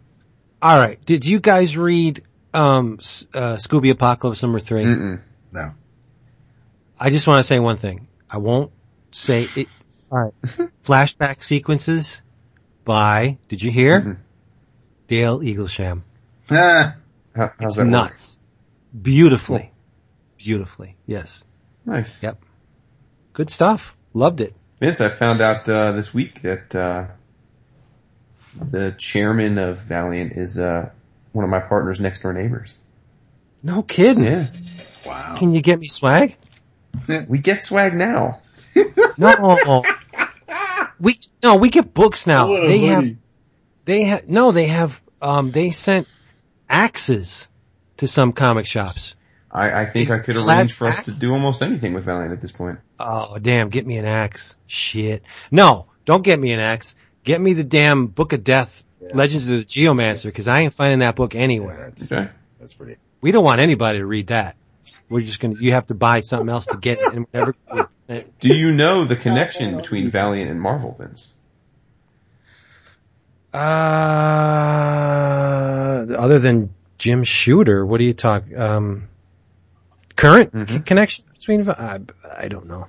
the chairman and backer of Valiant is Peter Cuneo. Oh, no kidding. His son is the COO of Valiant. Wow. Yeah. For those young listeners among us don't know who we're talking about, Peter Cuneo was the CEO of Marvel for a time during their during the dark day. Yeah. So cool. Get me in. All right. Give me a job. A job? I can't do that, but Yeah, come on. You give me a job. Do anything. You can. nah, they don't hire ex-cons, dude. Well, then I should be fine. Keep working on your resume. Just because you don't claim it on your application doesn't mean it's not going to show up in the background check. I ain't no con. You're a Sicilian, aren't all you guys cons? Well, I mean, if it's in the blood, then it's there, but I've never done You're anything. like a con by injection, at least. That's what I'm saying. Yeah, By injection. precisely. Right. All right, we still got to talk about more So books. Stranger Things, they got a second season coming. Yes. Yes. So that's the goodness. And they unfortunately announced that while we're getting more Marvel, it's going to be a long ass time until we get those new Netflix shows. Well, the next seasons of Daredevil and Jessica Jones are what, 2018? 18, yeah. Yeah. But you got Luke Cage in a few weeks. That's in September. You have, Cool. Iron Fist. You have Iron Fist after that. Punisher. And Defenders. Right. Yeah, that's the one I'm least looking forward to. Really? Yeah, you use that name. That ain't the Defenders. My Defenders are Namor, the Hulk, but Silver Surfer, fuck that. Well, you need to strap I one prefer on. the Defenders over Marvel Knights. Why couldn't they use Marvel Knights? That would be great. Because why are you going to walk around and go with the Knights or Marvel Knights? What is that? Marvel No, Knights was an imprint because of the name of the It would publisher. be unspoken. It would be unspoken. They don't have to call themselves anything. As long as it's in the title, who gives a shit what they call themselves? They just have to say, yeah, we're here. Some idiot Karen Page, the newspaper reporter, is probably going to come up with the name The Defenders. She'll throw herself out of a building and someone will catch her. They either way with the catching part. Who's got you? That is a bad outfit. Oh man. Yeah, I'm not feeling it. Haters, He looks like he could use a couple sandwiches. haters gonna hate. Who? That's Superman. In the, Yeah, the with super, the J.J. Abrams lens flare all over the place. Yeah, no. I mean, she looks amazing as usual, but it's, Oh God. I will wait to see how it looks in action. I'm not going to dismiss an entire season or his characterization of the character based on this one really lackluster image. I mean, that doesn't look like, he doesn't carry himself like Superman. The costume's kind of neat, but it's not, He doesn't have the Steve Reeves. Christopher Reeves. And Christopher Reeves. The Dean Cain. All right. San Diego was this past weekend. It was. And I didn't pay a hell of a lot of attention to it. Nor did I. But I have to say that whomever it was that casts the DC films, whoever set their sights on Gal Gadot should get a sizable bonus because that woman is exquisite in every respect. She is. She was standing there with just people and maybe like 5-10 people around her. She stands out from a photograph. She's so exceedingly gorgeous that she just kind of like, that's the only thing you look at in that picture. And I gotta say, whatever she was wearing in San Diego, the girl has stones to wear something like that in a room with fanboys and fangirls because she was kind of exposed, right? Did you see that thing that was slit down? She was black on top and she had some kind of print pants on, but it's just like, if I was ever in that room, I wouldn't be able to look at anything else. She is breathtaking. She is. That's the word I would use. She's but I have to say, surprisingly, Zack Snyder is responsible for that casting. Well, broken clock, right? Yeah, I guess so. Yeah. No, I don't have an issue with his casting generally. I just have an issue with his inability to do anything with his cast. Yes. He does a good job casting. Like all of his movies, I think. Like I think the Watchmen cast, like they definitely were all. There was a lot of right decisions there. It's just that The execution was poor. Why, you didn't like Watchmen? what? You didn't like the movie? I thought it was okay. I didn't think it was great. No. I think it's a good movie. Cool. I don't think it's fantastic. It's, you know. Probably the best thing he's done, but that's not saying much. No, the Owls of Ga'Hoole was pretty good. Oh, I wasn't down with that. David's holding out on us. How so? Cause you went to the theater. That's Plan Your Travels, Boo. Oh, it is? 'Cause I figured I'll save it for the end. Wait, I was Boo. Yes. I was Boo. Yep. See, we should wrap it up. No. Look, you're gonna suffer, little man. Little man! Little man. Little man! I tower over you, bitch. No. Physically. Laying down. That's true. It's like a tent. Just wait till we spoon in a couple of months at New York. No, I can't wait. I'm gearing up. That's gonna be the awesomeness. Yeah, spoonage. Yeah, let's get stuff done. We always get stuff done, son. Yeah. I know, but I mean, we got to network. We got to get out there. Network. What? You and Ness, you're so totes and dorms. Right? Totes and dorms. Vince networking. It's hilarious. Coos. Oh my goodness. That's hysterical. You're hysterical. What else do I have on the Dude, stack? when I and Dap were tasked with getting intros, we took your little challenge and crushed it by threefold. When you returned to the con scene, we got, I think, one intro. Yeah. That's because y'all distracted me. That was the game. Yeah, you just threw some shiny things. Like, hey, Marcel, can you give us the intro? Marcel. How many people are going to get that? Dude, we skew old, man. We skew old, alright? Okay. So I went to, this was a while ago. They'd just been sitting here on the desk. So, whoa! That one lifted some cheek. I don't know you had it by the couch. You don't need a Roku to get this kind of class. Class. Oh shit. So there was, way back in the day, like I'd even say, 19, I'm talking about, son of a bitch, where's the year on this? 1984.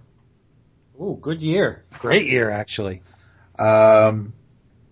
Complete with an Atari Mario Brothers ad.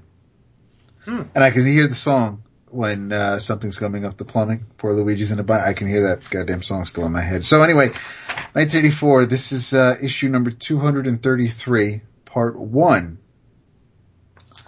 of Justice League of America Rebirth. Because following their annual, which introduced some new characters, this was the beginning of the Detroit era Justice League. And right there on page 2 and 3 is a double page splash of Vibe breakdancing. How can you even consider this not a... Did Tom DeFalco write that? No, but Jason's BFF Jerry Conway did. Yeah, I have to say I was never a fan. My problem with the Detroit era was that there were many, I was not sad to see the series end. I don't think it was a very good use of Aquaman. See, at all. Right. And that's one of my, Aquaman is a complete and utter dick Yeah. in this. This is the four parts. He is royalty, and they do tend to be a little douchey, but he was too a hard-assed. But go ahead. No, he absolutely was, because he's giving Steel a hard time. He's giving, and it's like, dude, it's not even your home. They're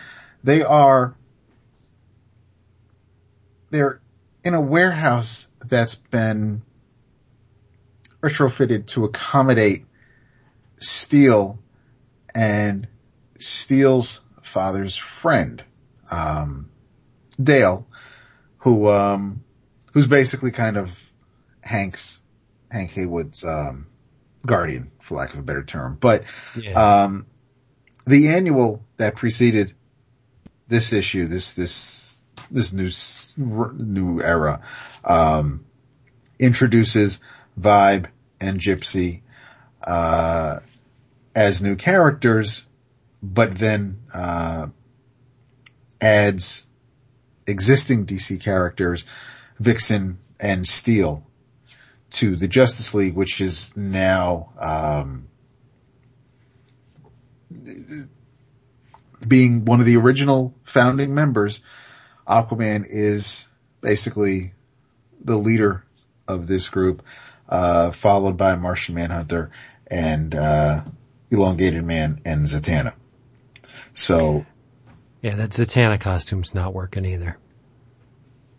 Oh, you like the top hat? You don't like the blue and white with the with the sleeves? No. And the cape. There were a few things going on with these 4 issues. It's called Rebirth, but it's Gang War, Claws, Heavy Metal, and Gypsy Genius. And the whole there's one theme going throughout at the beginning of each issue. There's basically a you're getting the origin of the planet going back 580 million years ago, and every little living organism wanting their place in the sun, or just being allowed to kind of just live, but something always stops them from getting too far. They all want too much. So something stops it, and that ties into this alien who, or actually we're the Citadel is what is the big bad of the series. And the characters are kind of, they're not throwaway characters, but they're just kind of, awkward. I mean, a couple of them are pretty cool looking. Black Mass is interesting. You have this one chick who kind of looks like Black Orchid. You have, a Iron Fisty type dude. And then you got the dude who basically can throw a baseball. So it's like, you got that one dude who's just always, everybody's got that one friend. So when the team finally all they're not on the same page at all during these 4 issues. There's arguing. There's, Vibes in a gang. He's not sure if he wants to join the Justice League. He's got his own shit to deal with. Gypsy's just flaky as AF. She's just not, she's not effective at all. I'm invisible, psych. So she's not sure what to help do. Martian Manhunter's kind of just, he's like the odd man out. But he's like, why can't we all just get along? He's like, come on, man, let's just hug it. He's not, he's like, just, can we all seriously just breathe in for a second, and he just wants everybody to be cool and just chill. But Aquaman's got this stick up his ass, and he's giving Steel a hard time because Steel's young and he's not experienced, and that's I get the whole, learn from my experience. I've been doing this a lot longer than you. You can listen to me, but the way he's going about it, nobody wants to listen to him. Everybody's giving him shit. He's even like trying to snap it like Sue did, and it's like, dude, now you can tell your story walking. So I think I found these issues again in the back issue bin at some con, so I was just flipping through them again. But aren't there 2 diptychs? They're the 4 covers, go on top of each other. 2 of them are at the bottom, and then because right. because Steel is holding the platform that Vibe is on top of, and Gypsy is jumping off of, and then Overman or whatever the hell his name is, he's on. Yeah, but if you put them next to each other, 233 and 234 connect, and then 235. But I never thought goes underneath. Yeah, okay. So you taught me something. There you go. I like that. But the art is by Chuck Patton. It looks, I like Chuck Patton. I've enjoyed his work for a long time. Bill Anderson inks the first issue. There is a, Mike Macklin is an inker on one. So it's, the inkers kind of, float around a bit. But the Rick Magyar is on another one. Yeah, I was gonna say. But the look is pretty much consistent. I think Patton pretty much nails everybody. His Aquaman looks good. His Steel looks good. I like his Martian Manhunter.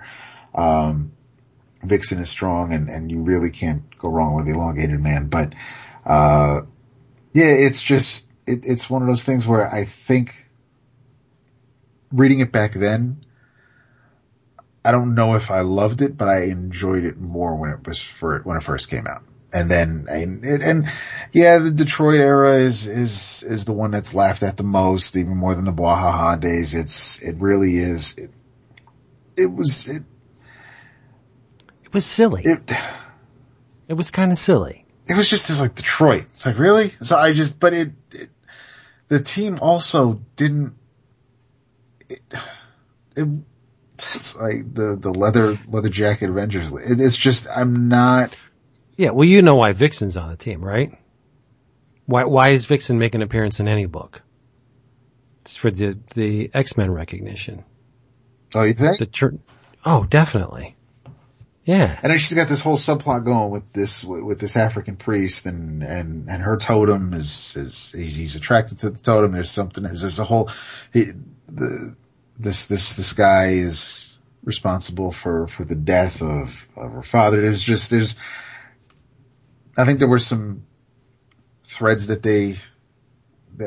Conway was trying to leave dangling so you could, pick them up later, the whole thing with Vibe and his brother and the gang. And it's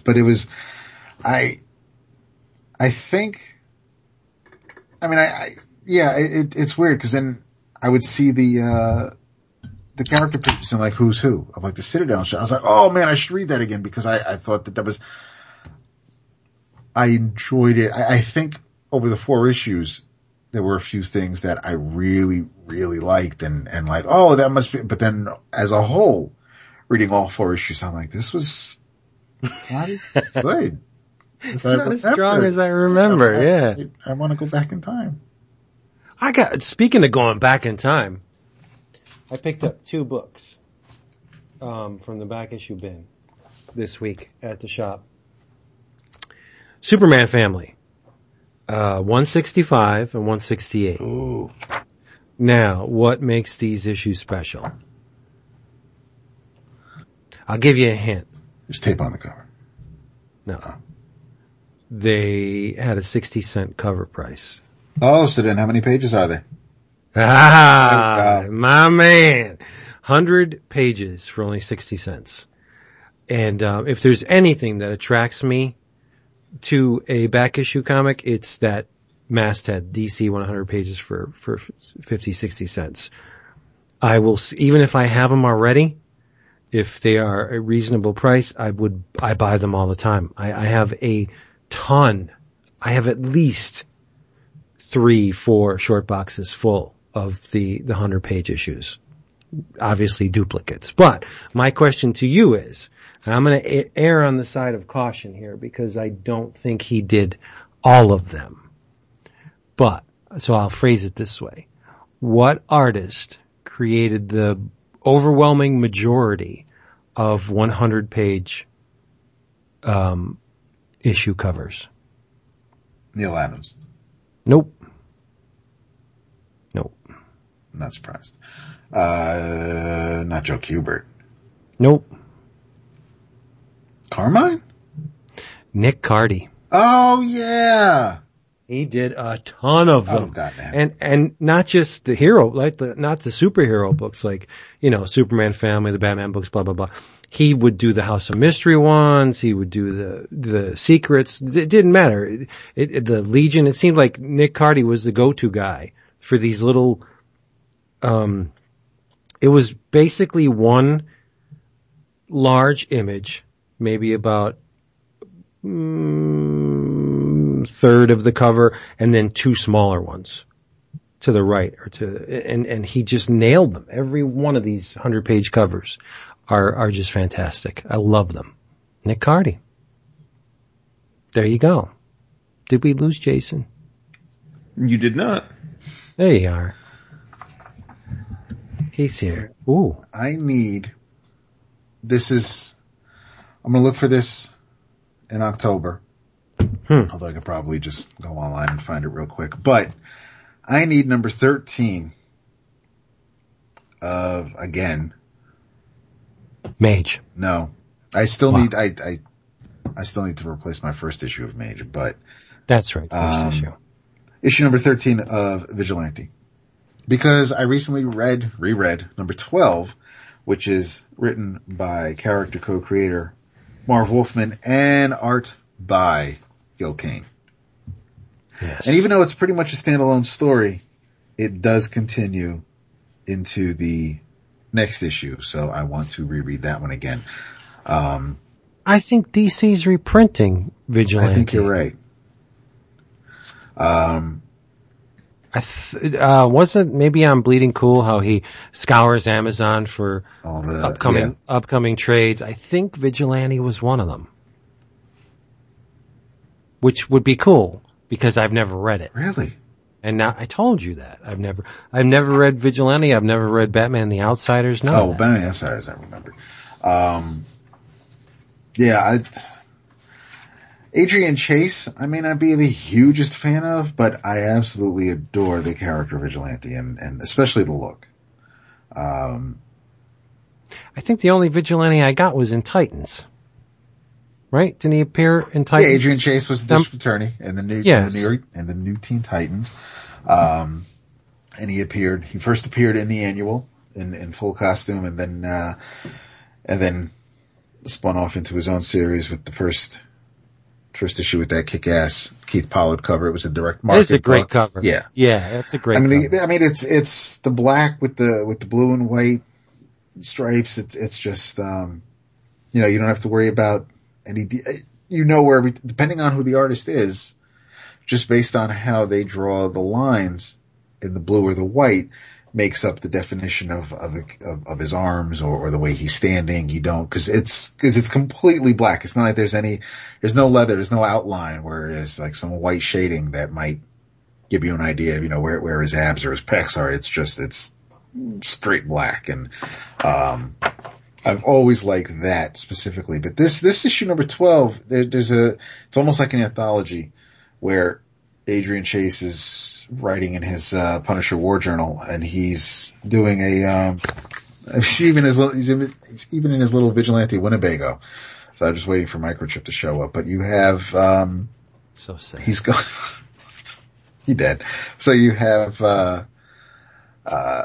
while he's in full, I love Gil Kane. And there's that whole story about when he was chosen to draw aliens for Dark Horse. And I'll tell you that story someday, but it's online too. But anyway, Gil Kane is drawing the Vigilante and so he's going out to shoot at some beer cans for target practice because he's got to hone his skills.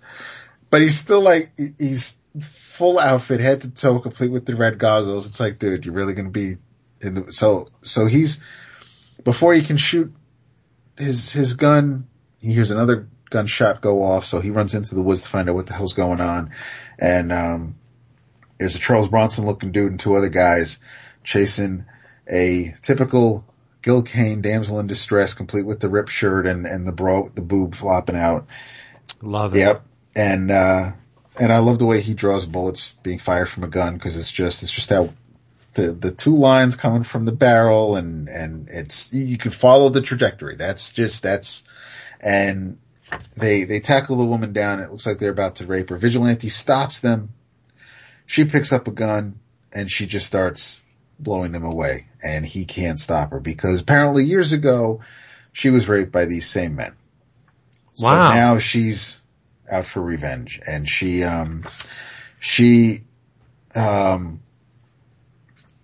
apparently he gets knocked for a loop. So he's too groggy to stop her after she shoots them all. So she runs away, and she thanks him before she takes off for stopping them so she can take care of business. So he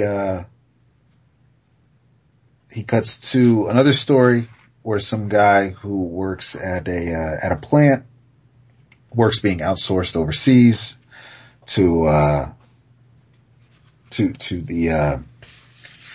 being outsourced overseas out to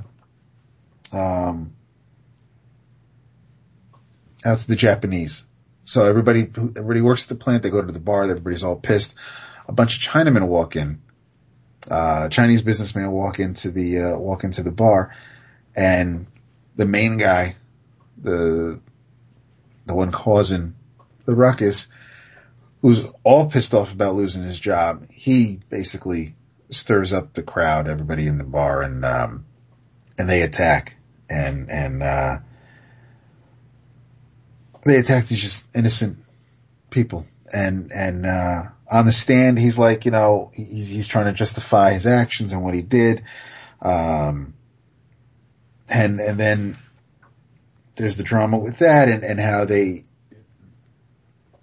jury ends up not convicting. Yeah, sure, no problem, go ahead. So a lot of it you kind of ring true for these days.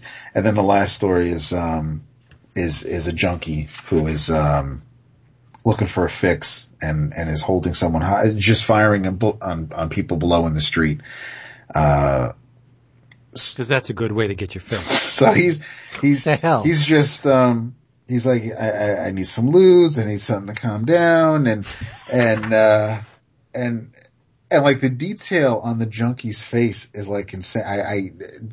Kane has to have he must have modeled this dude off of someone he knows, but, flared nostrils. He's got a big nose too.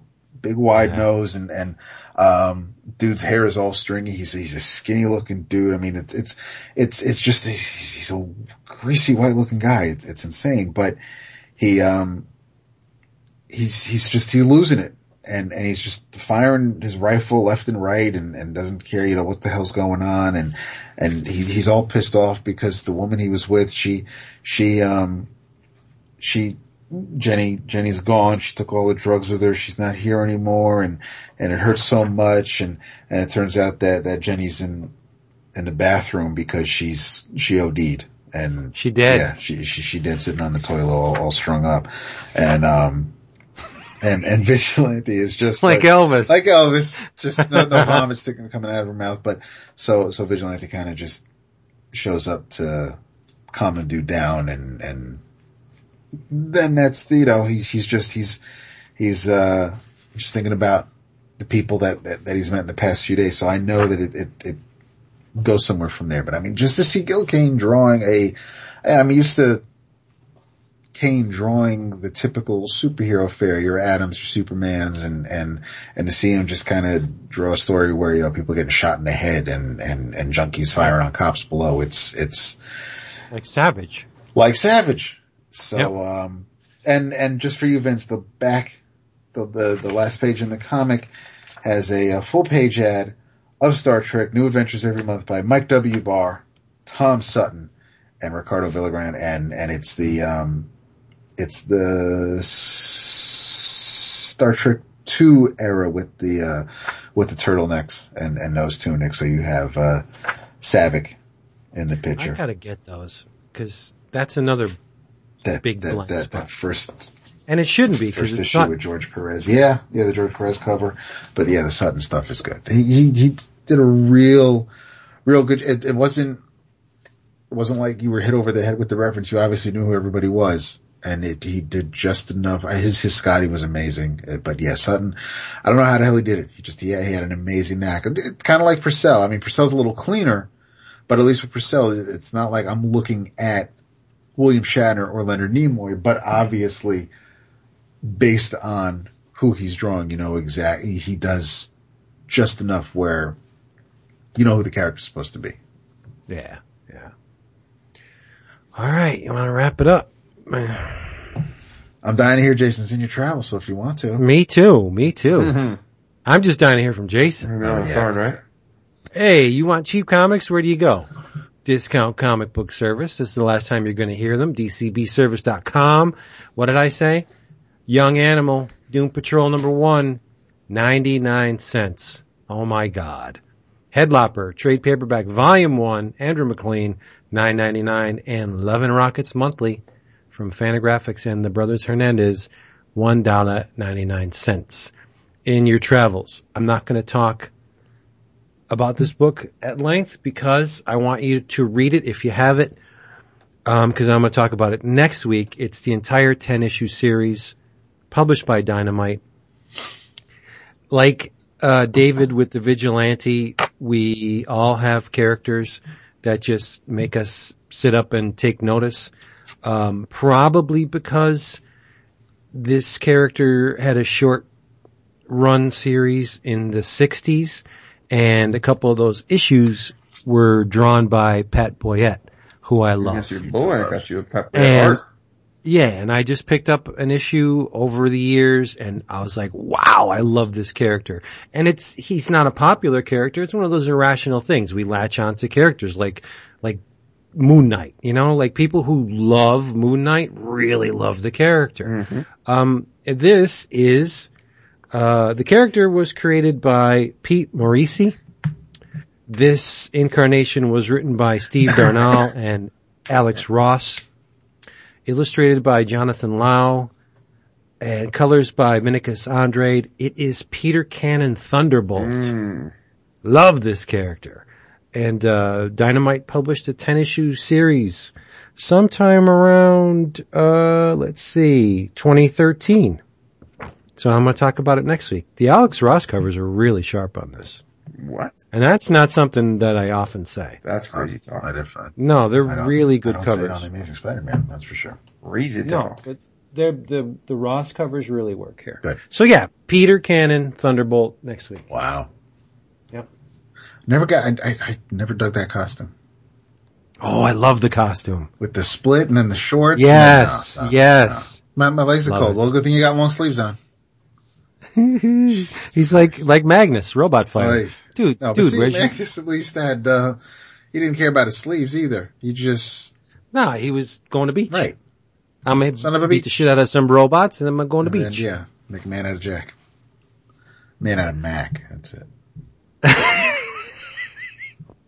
Magnus kicks sand in my face. That's it. Why you I'm not a robot, Magnus. Shut up, Mac. Except skinny. I'm thinking your woman. And your woman's Give robot. me that arm.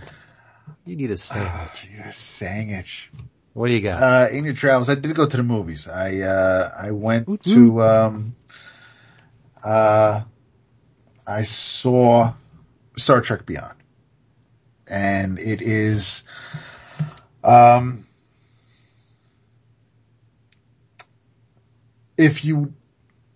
enjoyed all of the Star Trek movies since 2009, so but I get that some people weren't feeling Into Darkness.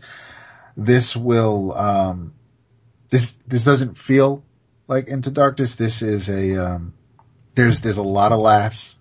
There, I may have teared up once or twice. There were, it is a great movie to see the relationship of the crew, mature and how they're working together, how they just all, it's not just 7 people who work together or just, and everybody kind of has a scene with another member of the crew. The first movie was Kirk and Spock, and then the second movie was maybe more so Kirk and McCoy.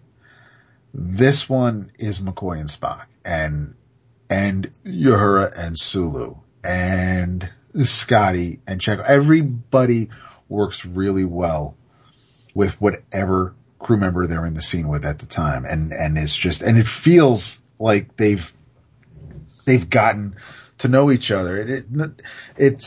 They're 3 years into the 5-year mission, and there are things going on that going a little stir crazy. They didn't.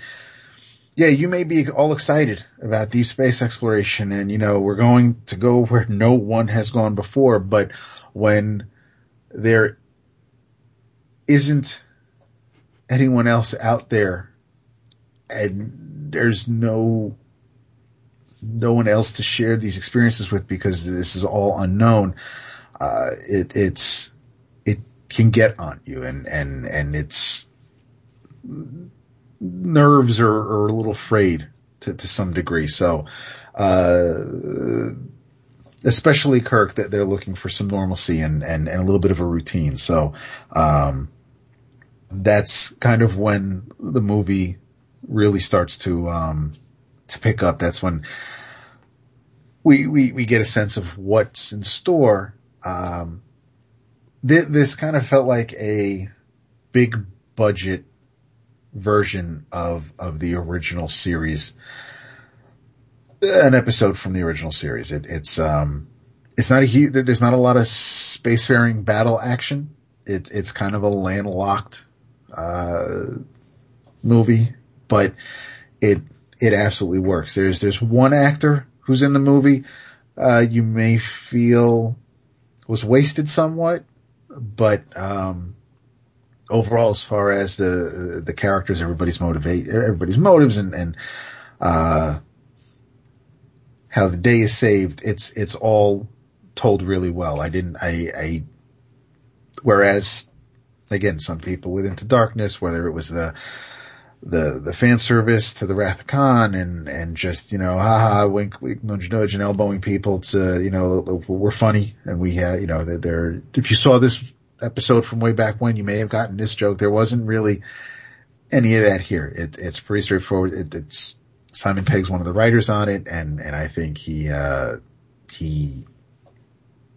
love of the material kind of comes through. There's a slight change in the uniforms, which I really, really liked, but overall I was really happy with it. I kind of want to see it in the theater again. I don't want to wait for it to be available for home to see it again. I really, really dug it.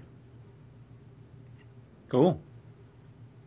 I'm glad because, it had a lot of, seemed like it had a lot of negative, like pre-expectations, Yes. Like I don't know, I feel like, there's been a bunch of movies that have gotten ripped to shit before anyone's actually seen them.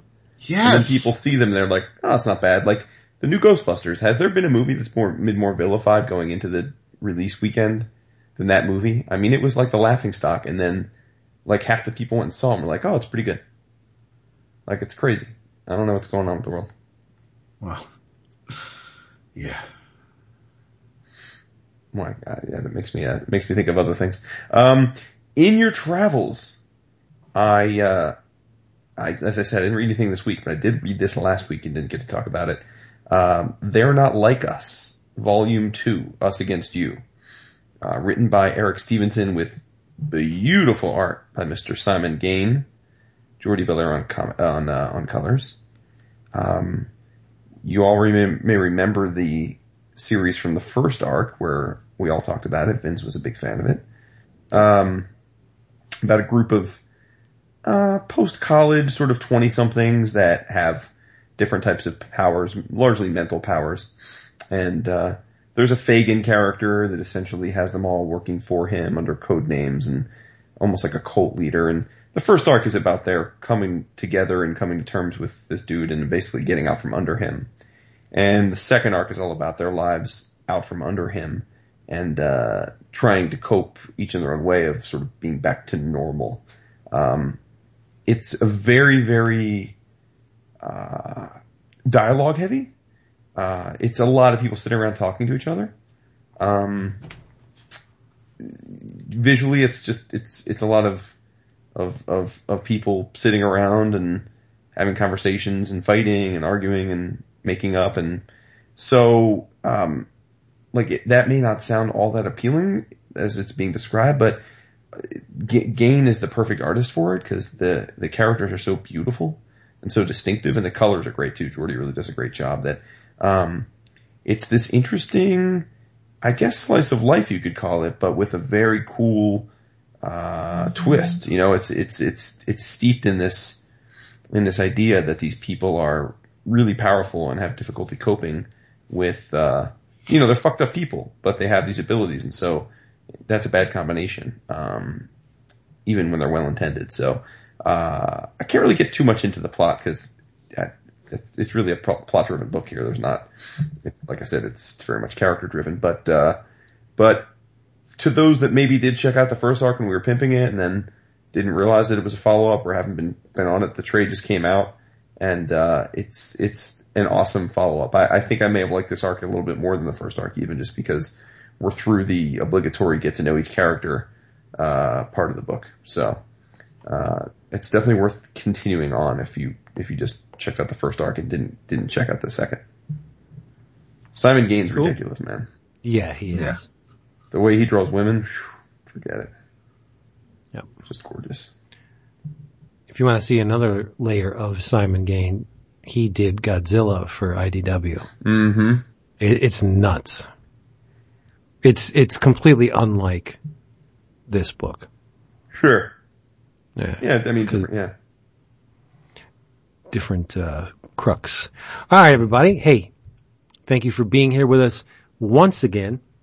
If you enjoyed any of this, I'm sure you did, leave us an iTunes review if you would be so kind, or review somewhere else on another platform. We will have something nice and tasty waiting for you next week. As always, say good night. Oh, David. Good night.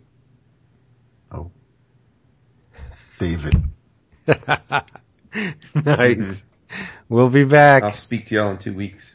Waiting for you. Oh, you'll keep in touch with the us. audience. The Yes, audience. there we go. Okay. Yeah, you'll hear scary, from Jason man. in 2 weeks. There you go. Come on, Give him a son. fix. Oh boy. Or whatever. Whatever. Bye. Let's have the website up. Your daily dose of boo. Aw. Yeah. Hater, fatty, hater. This is so great. Man, you're such a hater. I am not a hater. Bye. Hodels.